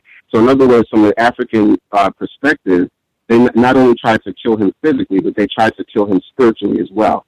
I thought about Ola Benga, which was the South African man that was put on display in the Bronx Zoo in the early 1900s. And that created a fervor of fascination, again, with the black male body. And I wanted to ask you, because black people have been so successfully mentally colonized, what would you suggest as far as going about re-educating our people as far as their complete and utter distrust of white people? Because during segregation, that was basically a daily reality for us, so there was no need for us to be educated towards that. It was reality. Whereas today, it seems like so many of us have been taught and trained to trust them on a level that even when others of ourselves or non-white people speak about racism, they defend them. So what would you suggest as far as us going about re-educating our people and their complete and helping them to come up with a complete skepticism about their dealings with white people? Well, look, man. I mean, that's the $1 million question. To be honest with you, like, how do you save the mentality of a people? I can tell you, it's certainly not easy. You know, I mean, the way I try to do it is through students and writing, which is why I do. You know, why I think shows like the C.O.W.S is so important. Most of my work is speaking to black people on Black Talk Radio or black news outlets. So I think that's one way. But you have to understand that most black people really do gravitate towards the black people who are rewarded with certain forms of recognition by whites. So, the CNNs, the MSNBCs, these people don't have profound research, programs. They're not world-renowned scholars in that way, but they are the voices, right? It's just like the beef that you get with Cornel West and Michael Eric Dyson. Those people have a certain kind of celebrity because they're the voices that people look to. They're not fundamentally better scholars. They're not on TV because they're better scholars than someone else. They're on TV because they represent a certain type of politics. So I think that our re-education has to be both us understanding systemic white supremacy and learning to distrust the opinions of black people that are given to us as spokespersons for the race, rather than people that we choose or people that we see as being valuable to us. But people have argued about this. Black intellectual scholars and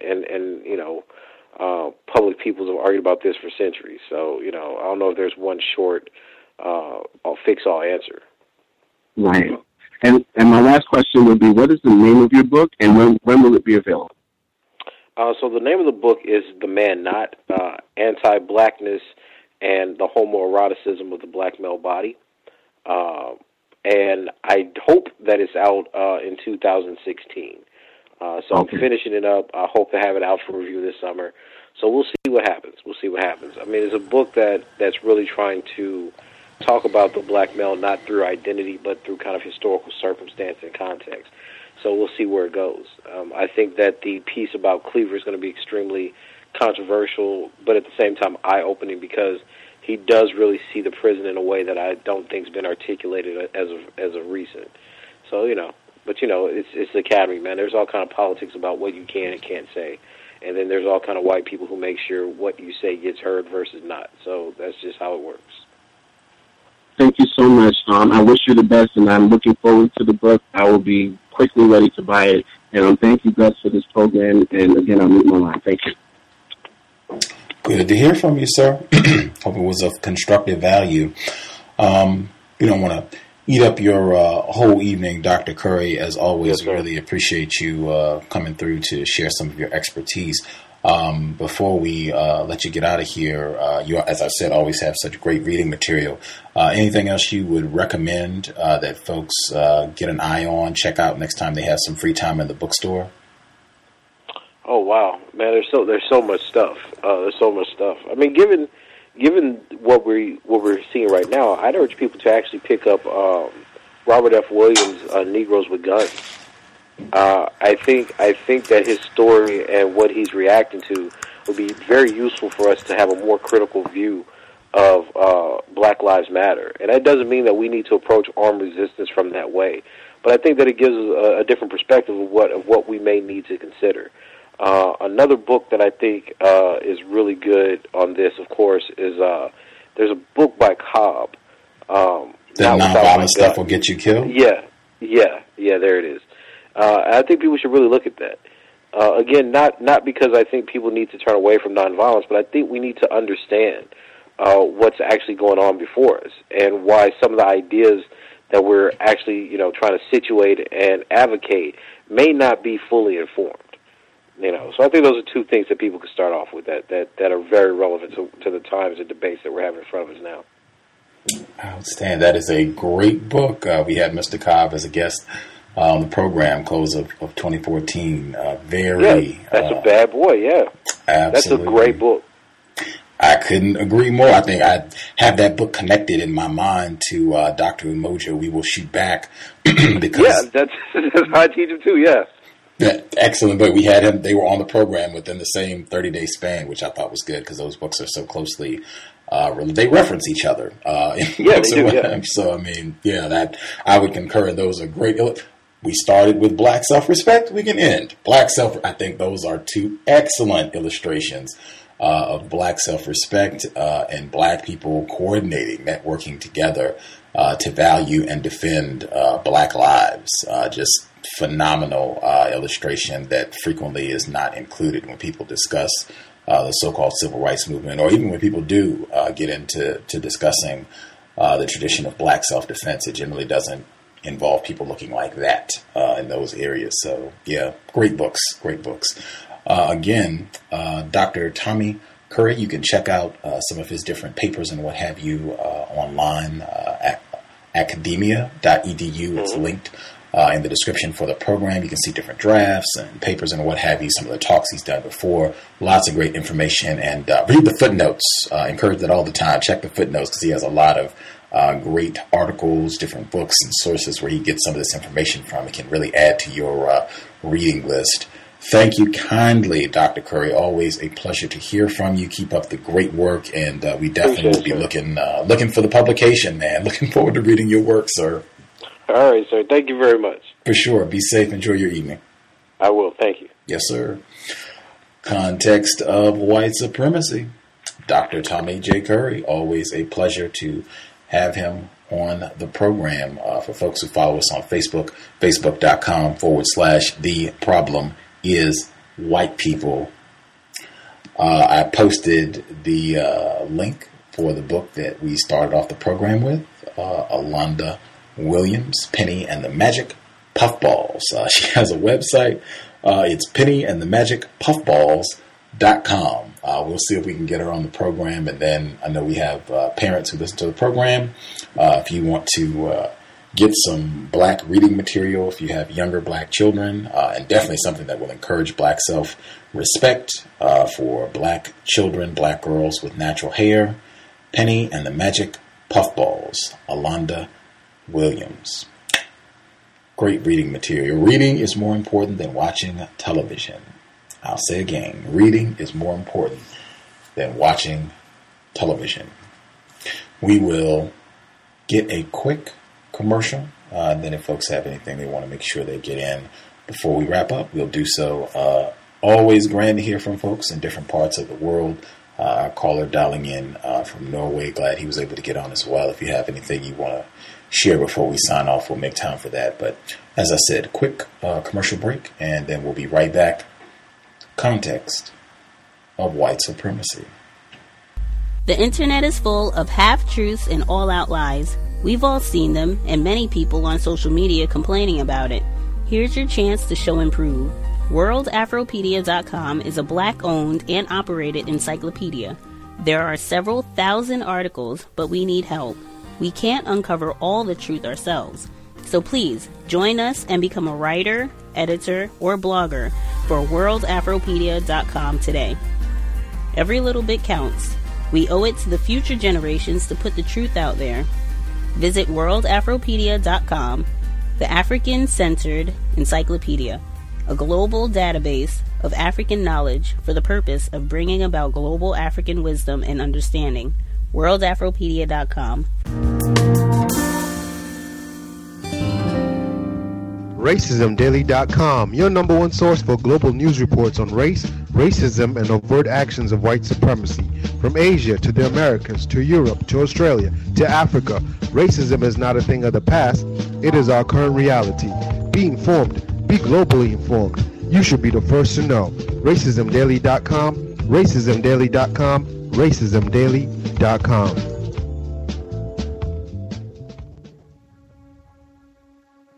Is racism hurting you? On issues of race, are you unable to speak, think, and act with clarity and confidence? Are you tired of laughing when nothing is funny, smiling when you are not happy, agreeing when you really disagree?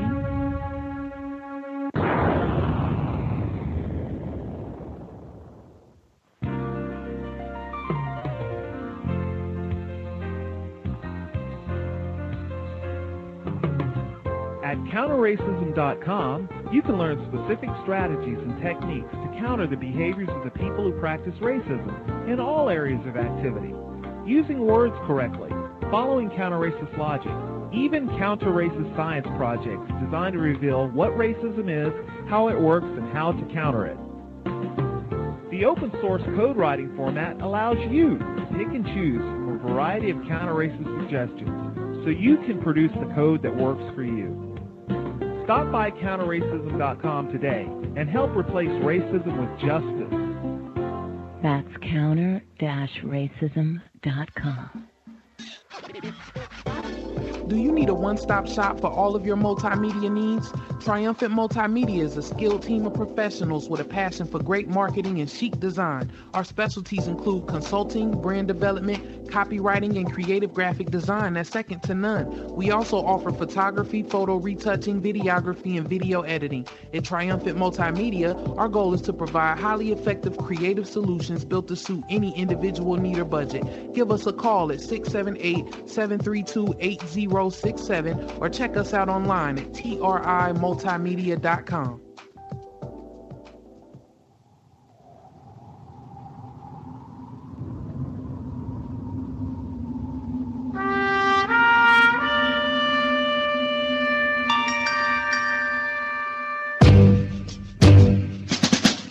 Hi everyone, welcome. This is Justice with the C.O.W.S radio program. If you want to learn about, understand, and counter racism, white supremacy, be sure not to miss a C.O.W.S episode. We keep them jammed, packed with constructive information to sharpen your use of words to help eliminate the system of racism, white supremacy, ASAP. Also, to be able to invest in my counter-racist efforts, co-hosting the C.O.W.S radio program, please visit my blog, justdojustice.blogspot.com.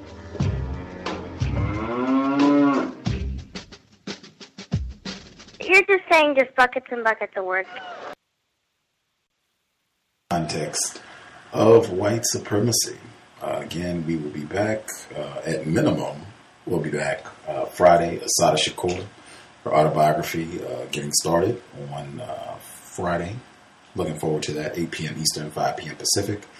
And you'll just have to check the Facebook pages, the Black Talk Radio Network page for updates if we slide a program in between now and Friday, which might happen. Check us on iTunes, Stitcher, Blueberry.com, obviously, Black Talk Radio Network. You should be able to access the program. Tune in as well. Lots of different ways to access the program. iTunes should be working correctly. I know for a few weeks there, it was not updating the iTunes podcast for some reason, but it should be all good now. It should be up to, I don't think this program will be there until I would say probably Tuesday morning, early Tuesday morning. This program should be in the feed, but other than that, I think it's up to date. So for folks, if you are having any trouble there, try it again. You might need to refresh the feed, but it should be all good. Anywho, always good to hear Dr. Curry. I was appreciative of hearing his thoughts on the film Dear White People, because that got so much attention and continues to get a lot of attention. I was seeing where they were having like what they call community screenings in response to racism, white supremacy, to get everyone together and watch this film and talk about racism. And I shared many of his concerns about the film. And I think for people who heard me speak about this film, as soon as I saw that number one, white people were pleased about this film, and then number two, that the filmmaker was a black male who publicly identified as quote unquote gay, those were two immediate concerns for me, that this was not going to be a constructive project, and that was confirmed once I saw the film. But great to hear his commentary there. And then also for the book we read a snippet from, and he gave his response, The Delectable Negro, Human Consumption and Homoeroticism Within U.S. Slave Culture. Fascinating text. And I believe white people edited this book, again, to my contention, important contention. I say that white people are not ignorant. They are very informed about the system of white supremacy. I mean, we're just talking about their mammies and fathers and grandfathers and grandmothers and aunts and uncles and cousins. That is the network, the empire of white supremacy. So yeah, they're very knowledgeable about their kinfolk. At any rate, we will hit the phone lines to see if folks have comments that they would like to share. I will say, frequently, I don't think there's ever been a guest or a caller participant on this program where they agree with everything that I have to say or everything that some of our guests on the program have to say, and vice versa. That is to be expected. You just process what is being said, and you use your brain computer to process and follow the logic and make the best decision according to your understanding. That is the procedure. I think I voiced on the program, I think I reiterated it today, but I think I'd said on Saturday, I think different folks, different callers to this program, as well as many other folks who write and talk about what's happening in Baltimore, racism in general. They had been saying that this was, I understand the politics of not using the term riot, quote unquote, to call these type of events. But I had expressed my view that I am hesitant about labeling what's happening in Baltimore right now or what happened in Watts 50 years ago. I'm hesitant to label these events rebellions, as I said today, just because I don't see where this struck a major blow against white people. And I could be missing something. I think I've said that repeatedly as well. I could be in error, but I just don't see that. If anything, it's black people that end up hurting as a result of these incidents. And I just, at least for me, rebellion suggests that, this was like a significant offensive, like we accomplished some sort of objective in the counter war of white supremacy. And I just, maybe I'm ignorant. Maybe I just don't know enough. But that was my rationale, and I just wanted to make sure, because I know some folks, they don't agree, and they think it is a rebellion, and that's fine. But it's not anything personal. I think I've said repeatedly that I could be in error. That's my opinion, but it's definitely not anything for folks to feel like if I don't share your perspective on that, to feel as though I'm trying to say that you're incorrect or illogical. That's not the case. I'm just sharing my thoughts. It's something that I've thought for a while. Really, I've thought this. You can take this all the way back to last summer because people were saying the same thing about Ferguson. And as I said, we can take this L.A., Watts, wherever. I consistently feel this way about it. But at any rate, just want to make sure I got that out as well. If you have a different opinion, cool and a gang. Great for using your brain computer. Follow the logic, not the person. Right on.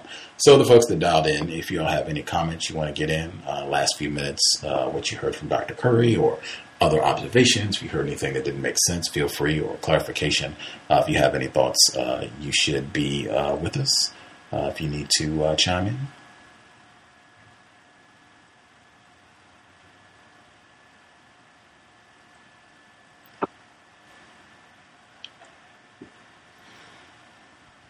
Any comments folks want to get in? If they're satisfied, that's cool in the gang as well. May I be heard? Yes, ma'am. Yes, first of all, Gus, I want to thank you for this program. I've never heard of Dr. Curry. Oh, your volume dropped again. Your volume, I heard when you said you've never heard of Dr. Curry, and then your volume dropped really low. Can you hear me now? It's still kind of low. I can hear you, but it's pretty low. What about now? Slightly better. Okay.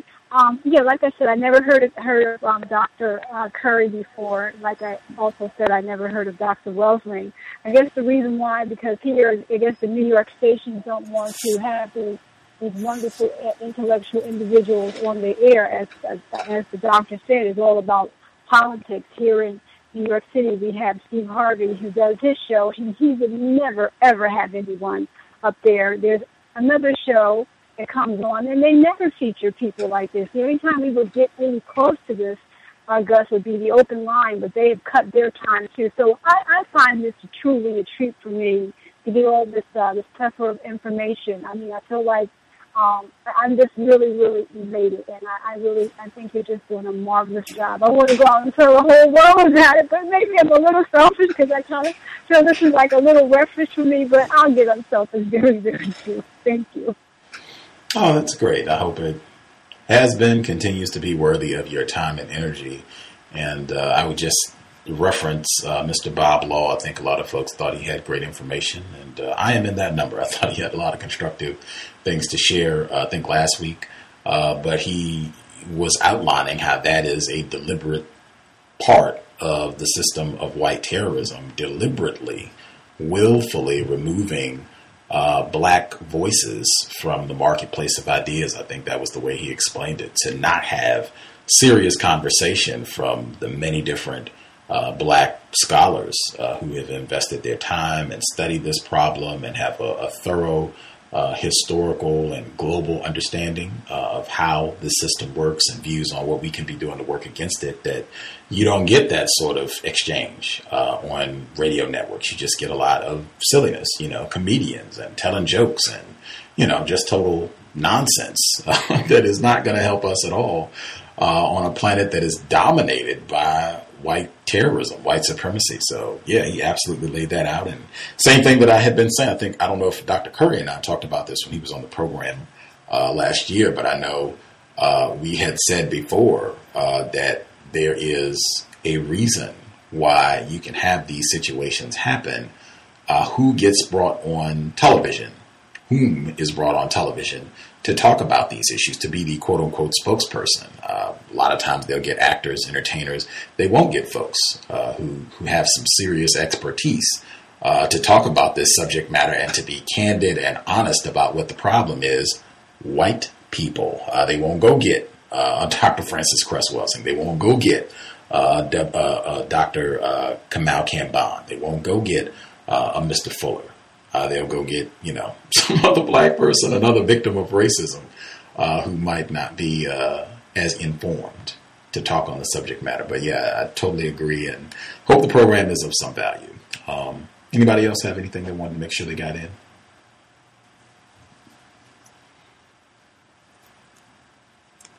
If folks are satisfied, that's fine too. If you dialed in, if you had a hand up, your line should be open. Anybody else have anything they wanted to get in before we wrap things up?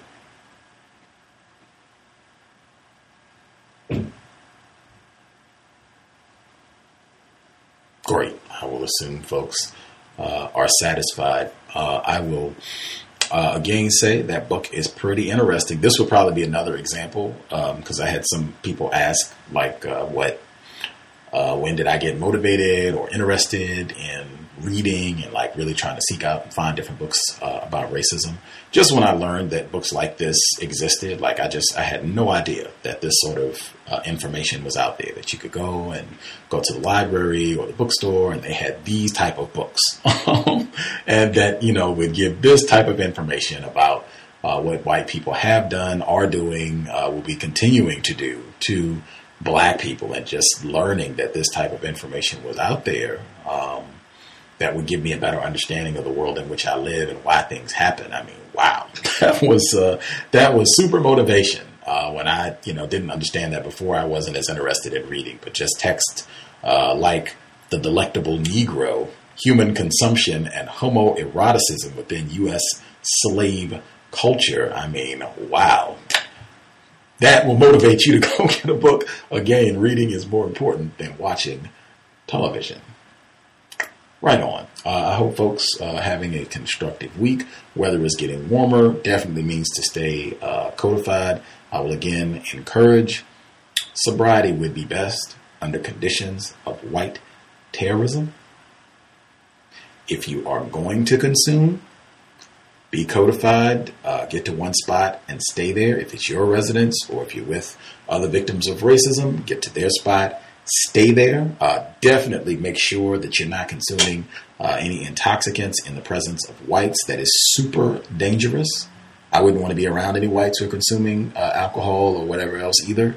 And I would also be mindful of the non-white people that you're going to be around, because I think frequently there are too many instances where non-white people get together and we have non-constructive contact, particularly when alcohol or other intoxicants are involved. So make sure you're in the company of people where there's just not going to be unnecessary chaos. If you got to consume, again, under conditions of white terrorism, sobriety would be best. That's it. Invest if you think the program is constructive. Racism-notes.blogspot.com. Racism-notes.blogspot.com. PayPal is in the top right corner. If you're not feeling PayPal, drop me an email and we will get you a physical mailing address. The email untiljustice@gmail.com. untiljustice@gmail.com. Right on. Creator, we ask that you help us remain patient with other black people. We ask that you help us remain patient with ourselves. Remind us to demonstrate the highest levels of black self-respect at all times, in all places, each and every time we are in contact with another black person. It has been time. Replace white supremacy with justice as soon as possible. Context of white supremacy signing out. Thanks all for tuning in. Nigga, you so brainwashed. I'm a victim, brother. Problem. You're a victim. I'm a victim of 400 years of conditioning. Shut up. The man has programmed my conditioning. Even my conditioning has been conditioned. With the Lucky Land Slots, you can get lucky just about anywhere. This is your captain speaking. We've got clear runway and the weather's fine, but we're just going to circle up here a while and get lucky. No, nothing like that. It's just these cash prizes add up quick. So I suggest you sit back, keep your tray table upright, and start getting lucky. Play for free at LuckyLandSlots.com. Are you feeling lucky? No purchase necessary. Void where prohibited by law. 18+ terms and conditions apply. See website for details.